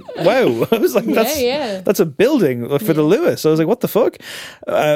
Yeah, I've seen all kinds of stuff. I think my favorite recent Lewis thing is my friend Mark Conroy, former guest of the show. He took a photograph one day. Took a photograph one day of there was a clown on the Lewis. There was a man dressed as a clown. Oh my god! And he was like holding the thing. And I have to say, like, I still feel like it was kind of bad form to do this, but to the poor guy. So Mark took a photograph. He was like sitting in a chair in the Lewis in a seat, and. The clown or Mark? The clown was. Okay. Yeah. I don't know. Mark may have been standing. I don't know. But like, I guess it had the energy of someone who was like coming back after a long day of clowning. Right. He just seemed like slumped in the chair, kind of like, hand almost to the ground. Those gloves weigh a ton, man. Comical horn out of shot, I presume. But like, so Mark snapped a photo of this guy, so he couldn't see his face, and even if he could see his face, I guess it would be covered in clown makeup. But because I'm not advocating for taking photographs of people without their permission. Never ever do that. But it's a clown. Yeah. More of a prop than a man, I suppose. Yeah. A device, if you will. A comical device. Yeah. A conduit of comedy. I was just about to say a conduit of humour, you fuck. You stole my bit. So Mark takes a photograph of the guy and puts on Twitter and says, "I just saw Leo Varadkar on the Lewis." 3,000 likes or something. Nice. It's a great gag. And I'm sure the clown, as a student of the game, would appreciate the situation. And that's the story of why Dave doesn't drive. So there you go. That's fair. I mean, to be honest, I only started driving when I started playing drums. Was like, okay, need to transport myself. Transport them around, yeah. So yeah, like I would have done a lot of like wedding band stuff. So you need to get to you need to be like driving to the back arse of nowhere in the middle of the night kind of thing to play a shite wedding set and then like... Is it not mildly terrifying to go around the whole country on a scooter? Or are you just so scooter, it's like a second skin now or something? Do you know, last year I was anxious, but less so... Yeah, I was anxious because I didn't really know what to expect. I had never even driven further than like Wicklow town. I think was the furthest I'd ever got from Bray, like 40 minutes. So, or like, kind of to Dublin, no more than an hour ever away. So I was totally a little bit anxious, but no. And I'm a big believer in like feeling the fear and doing it anyway. And no, I think for me, no, I don't really feel that. I'm not really an anxious person generally, maybe to a fault, but I find it kind of thrilling and kind of peaceful. Actually, because you can't do anything else. You're literally just driving to the thing and all you can do is be part of the scene that you're in and take in what's coming at you and then go play a lovely gig. Do you know? So it's kind of like the ideal little quest. That's cool. Yeah. I like that. Would you say that your number one selection for this top 5 is thrilling, peaceful, or lovely? Or all of the above? It's a bit, it's peaceful and lovely, but it's kind of sad. I guess all of the songs that I've chosen are like travel from a different perspective. And this one is one that I like, it was my favorite song when I was a teenager. I even had like lyrics from it. I painted them on like a cupboard in my room. And it's just kind of about like sad, empty feeling of travel, but in like a really lush and indulgent way. I'm empty and aching and I don't know why. Counting the cars on the New Jersey Turnpike, they've all come to look for America. All come to look for America. All come to look for America. America. America by Simon and Garfunkel from their 68 album called Bookends. And yeah, it's a song about like, yeah, two people hitchhiking across America. And I just really love, I love like the specific imagery that Paul Simon uses in general. I really like his lyrics. It really like puts you in the place. Again, that's something that I clearly appreciate. Yeah, and this one, I think, when I was a teenager especially, I just really wanted to have something, you know, to be like feeling lost and empty on a bus, you know, with like running out of supplies and the kind of romance of that struggle, I think is like, yeah, the big appeal. And it's just a gorgeous piece of music. But I feel like Simon and Garfunkel is not your thing. It's not that it's not my thing. And again, Alvaretti was on the show a little while ago, and I believe she chose... Did she choose two Simon and Garfunkel? Definitely one. She definitely chose one. I think her number one was one of them. I think she might have chosen two of them, yeah. I will check One the was Sound of archives. Silence. Yeah, because we were doing songs from movies. Yeah. So she had The Graduate, and I'm pretty sure she may have gone. Again, it's just one of those highly embarrassing, like, you know, touchdowns. And I do wonder, like, what it is in me that just chose to rebel against all of the... Like, for me, I feel like it's like a palette that I acquired through my parents' taste. You know, it's like it was like the background. It was like what was playing in the car. This would have been. I mean, I definitely would have grown. My parents. It's not that they weren't into music, but they weren't like. It wasn't always on necessarily. And if it was, it was like, I don't know. Like I don't want to do them a disservice here, but like I wasn't heavily influenced by their record collection or anything. Right. And it took me a long time to even kind of get into music at all, like properly and give a shit about it. Like, and it was, as I've said a million times, it was new metal, it was Limp Bizkit, it was Korn, it was Slipknot, it was those bands that made me actually feel something. Yeah. And I'm sure if you sat me in a room and played this properly to me or something, I probably would have. But I just haven't had that path, I guess. Yeah, and I also that's wonder fair. if it's an impatience thing. Like, there's nothing wrong with this kind of music, but I tend to be like, I don't know, like adrenaline shots or something. Certainly at that time, formatively, that's what I wanted. I wanted pop music, or I wanted, like, then it turned into metal and then back to pop eventually, and so on and so forth. But yeah, no, it's tricky because, you know, especially like doing something like this, and like, you know, and I love this. I love having someone on the other side of the room here who has a different taste in music than I do, because it would just be boring if we were just, you know, being identical to each other. But I often do feel like out of my depth sometimes on this, because you're like, fuck, what am I gonna, like, how can I, like, what can I contribute to, or what can I add to it? But also it's like, it's not about that really. No. And it shouldn't be about But that. I also think, I wonder, is there some correlation between the fact that you are not like, you don't romanticize travel the way that I do. Sure. And whereas all of these have a kind of like a wistful look in their eye, and whether it's like looking at where I'm going to go or where I was and it's nostalgic, or, you know, it's all like kind of, everything's kind of in motion. And I love that, you know, and especially like for me, especially as a kid with music, even though this is a cliche for a lot of people, but certainly like sitting in the back of the car, the CD's playing, you're like poring over the lyric book, you know, it's like stuff like this. And that's like also for me, maybe are like some of my best childhood memories, I suppose, you know, like the fondest ones is like where we're traveling to for like, I don't know, my aunties and uncles down the country or whatever. So I wonder, is there like, do you think you would have travelled a lot as a kid? Not really getting into like your childhood. Let's turn this into a psychiatry session. No, I think you could very well be hitting on something, because even when you mention, like, you know, aunts and uncles and cousins and stuff, it's like, again, it's not that I like was massively resistant to it, but I like, family's been a bit of a struggle, I think, in a lot of respects in my life, and it's not that I kept to myself. It's a weird one. I mean, like, it's not that I think it's taken me like until I've gotten a bit older to actually appreciate the concept of travel. Like, you know, I'm wanting to go places. You know, aforementioned Toronto, whatever, like stuff you kind of build up to. And right now, I have to say, like, I am in a position where it's like, you know, financially, I can't really afford to just jump on a plane and go somewhere, but I do want to jump on a plane and go somewhere. Yeah, because I'm kind of like just seeing it more and more, and I'm like, oh, I'd love to go to that place, and why haven't I, or why don't I? You know? Yeah, totally. So yeah, no, I think it's just this stuff is coming later in life to me. Yeah, because like a lot of the, you know, when I was saying earlier on, I'm not that well traveled, and then I was like, oh well, I was in France and I was in Austria, like, and the first time I went to Berlin, that was work. Yeah, and don't get me wrong, it was work where it was like, you're going to a cool thing. It's also a different lens, isn't it? You're going to, like, you're being sent to a place, and again, like, no complaints about that, but like, I didn't choose to go there.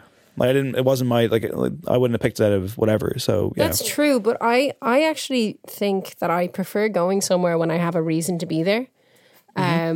So that's why like it depends on the tour, and that's the appeal of the scooter tours. I'm my own agent in so many ways, but you know, especially when you travel to somewhere.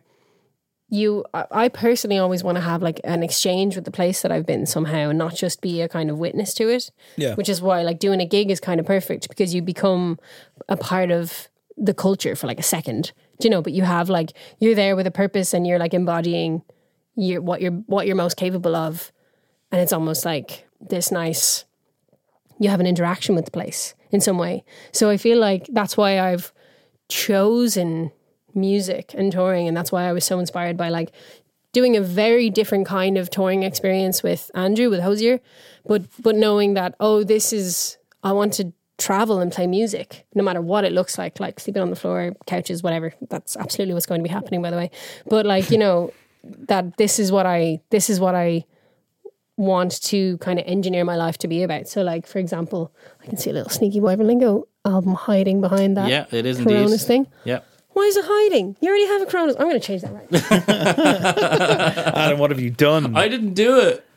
There you go. Yeah, that's better. You can see it now. Looks like some Woodworks people have been here. Is that the case? Not the case. I don't think so. Cormac had it, and I think he popped it up. And then decided to hide it. Well, Someone relatable. did. I believe they all fell off onto the head of a drummer recently, so that could have been the reason why. Nonetheless, we've insulted Quee at the last here. Yeah. We were doing so well. Well, I'm going to storm out now. That's fine. But I've got my number one to get to. But I'm sorry. I also don't want to interrupt your train of thought. I can't remember how it's gone. I think it was all about like leaving a piece of yourself in the places that you go to. Yeah. So sorry. What I was going to suggest to you is that you could engineer an event or engineer some sort of a reason why you need to go somewhere. Yeah. I mean, the last thing I want to do is go somewhere and have no, like, it's aimless. Yeah. And I tend as well, I mean, like, again, like, not to get, like, too, like, personal there, but, like, when I went to Berlin there recently, I went with, like, one of my best friends. It was, like, his 10th or 9th, 10th time going. Mm-hmm. And I was, like, great. I was, like, I won't need to worry about, I'll follow his lead. Yeah. Yeah, tell me the good spots. Yeah, bring me to them. And like, that, I think that was a good thing for someone who, you know, it's not like I couldn't get by on my own, but I'd rather be like, hello, you live here and you take me around. But, like, you clearly have much more of an ability to just go somewhere. Yeah. Find a thing, make it your own. That's and you cool. know it's good. You know that it's a more like organic place to go to rather than some sort of like TripAdvisor says this is good. Yeah, of course, yeah. You know, I mean, like, the last thing I could ever be is like some kind of drifter who just like goes from place to place and causes chaos. But but my number one song is all about that, and it's actually an old standard, so I won't feel too bad about being too modern. So here we go. I go through life without a care, and I'm as happy as a clown. I with my two fists divine, but I'm going nowhere. Oh yeah, I'm the type of guy that likes to roam around. I'm never in one place. I roam from town to town, and when I find myself, I'm falling for some girl. Yeah. So that's The Wanderer by Dion. It's like Dion Danucci, is it Damucci? Like Dion the Belmonts. We did like the best songs of the 50s before on this podcast again, which I was like, how am I going to possibly? But like, had a bit of Dion in there, kind of like a standard bearer for this kind of music at the time. Definitely pops up in all the kind of the old, you know, Italian American gangster movies and that kind of stuff. And this song is like, you know, it's from that era as well, where like this is like under 3 minutes long. It gets so much done in that time. Yeah. Super Super jovial. You know, it physically moves you. I always just like this song always kind of puts a smile on my face. It's about some kind of like, you know, no good guy going from town to town and breaking hearts wherever he goes. Yeah. And it's just very, very of its time. And I just love that. But again, it's like, there's a carefree recklessness to it. Yeah. Which I love. And I love, and again, it's like, I'm not, Adam was saying there, he was like, that Elvis movie really changed you, man. But again, it didn't really. I tend to like have a grab bag of tracks from certain areas that I do like, but I could never, like, again, I'm not going to sit down and throw on a Dion album, even though I probably should. It's probably fucking amazing. Yeah. But it's just, earworms get in and stay there, and this is one of them. So yeah, The Wanderer, it's so good. It's just a wonderful pop song. I recognize his voice. I don't know this one. What it would be his like... Oh God, what was the other song that we picked before? I can consult the archives. I will look it up. Like, I'll find it now, but yeah. But sure, even recently when we were talking about like I Wonder Why, did we had the Mafia movie episode with Peter McGann? Like that's Dion on the Belmonts, I believe. I Wonder Why. And it's just that kind of like, you know, doo-wop kind of, you know, that kind of like from that time. Yeah, Nice. I wonder why was the one you picked. Yeah, I was going to try and do like a vocal impression, but I'm a drummer. Well, I was a drummer, so you know, respect. But I'm not a singer, so I 3 couldn't, drummers in the room. It would appear. couldn't possibly. Yeah, well, who needs singers? You know, that's what I say. But yeah, just a really cool jovial one to finish it off. Yeah, a nice counter to your Simon and Garfunkel Melancholy. Yeah. Back on the good buzz. But on the Scooter Tour of Ireland, Caoi, if someone's seeing you for the very first time in a live setting, what can they expect? They can expect electric guitar and vocal led music about my feelings. There's a little bit of loop. There's now a little bit of acoustic guitar also, but there's it's, you know, it's singer songwriter stuff. I'm not exactly reinventing the wheel, but I, you know, I I give it a go. Yeah. I feel like all the actual venues are really lovely, intimate spaces, and there's a lot of love and care that go into pretty much everywhere I've gone with. And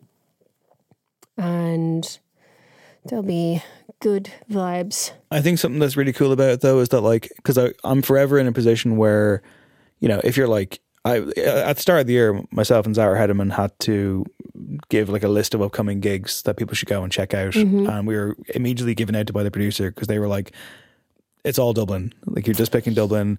And I'm like, yeah, but you're kind of at the mercy of like all the acts. Like, it's mostly Dublin. Like, I mean, it's not that things don't happen outside of Dublin, but you're like, and I was like, I totally appreciate that, but you're kind of fucked. However, the Scooter Tour of Ireland is a tour of Ireland. You're going to so many different places. It is, yeah. So, you know, if there's someone listening here to the show in some far-flung part of the country, the chances are they will have a good chance to go out and see you, and they should go out and see you. Of course. Especially if you're in Cork. I'm actually like kind of low-key just doing a tour of Cork. I'm doing 4 gigs in West Cork, or 3 in West Cork and 1 in Cork City. I'm doing 2 in Kerry. Bless you. I'm doing Wexford, Waterford.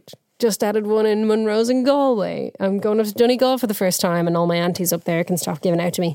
And you are doing Dublin, of course, because again... Doing Dublin, of course. This is actually my first Dublin headliner. No way. Wow, congratulations. I just skipped it entirely last year. Okay. Kind of in like a, I'm from Bray. You have to come out to Bray, to the harbour to see me. And this is the one in the Fumbally in Dublin? Yep. Yeah, which I will be attending. Hooray! Hopefully. Like, you know, some natural disaster doesn't occur. But you'll be there. It's very near where I live, so there's really no excuse. Yeah, great. And you've been a guest on the show, so yes, it'd be really bad form if I don't turn up. And also, that's a cool spot. Like, they do cool stuff there. So, yeah, I'm so excited. I actually I think Jennifer Evans did like there was just a video of her performing there from like 9-10 years ago, and I've just been in love with that and daydreaming about them having me in, and they agreed, which is so crazy. So I'm really excited. It's a lovely spot. Awesome. We'll have a link to all the dates in the show notes as well. But obviously, you know, you're on Instagram at Caoi Barra. The new single Treehouse is out now. Sure is. And you have been our wonderful special guest co-host this week. Thank you so much, Caoi. Thanks for having me. Thank you. Let's. And the main reason why I can't travel is because I'd be too far away from the wonderful force of audio nature that is Sonic Architect Adam. And every week they get Thank you so much more bizarre. Thanks everybody. I'm always on the spot trying to think of something cool to say about it. And listen, you haven't pulled up short yet. That's not true. Maybe once or twice. Not true. But at the same time, it's always very nice to be here. Love being here. It was lovely to have you in. And yes, thank you so much. Welcome back anytime. Yay! All right, 100%. That's the show for this week. And next time on, we'll have a returning act, a double act. Well, there are 2 members of a quartet coming in to talk about their career. That's all I'll say for now. Right, my name is Dave Hanreddy. This has been No Encore. There will be no encore. Bye-bye.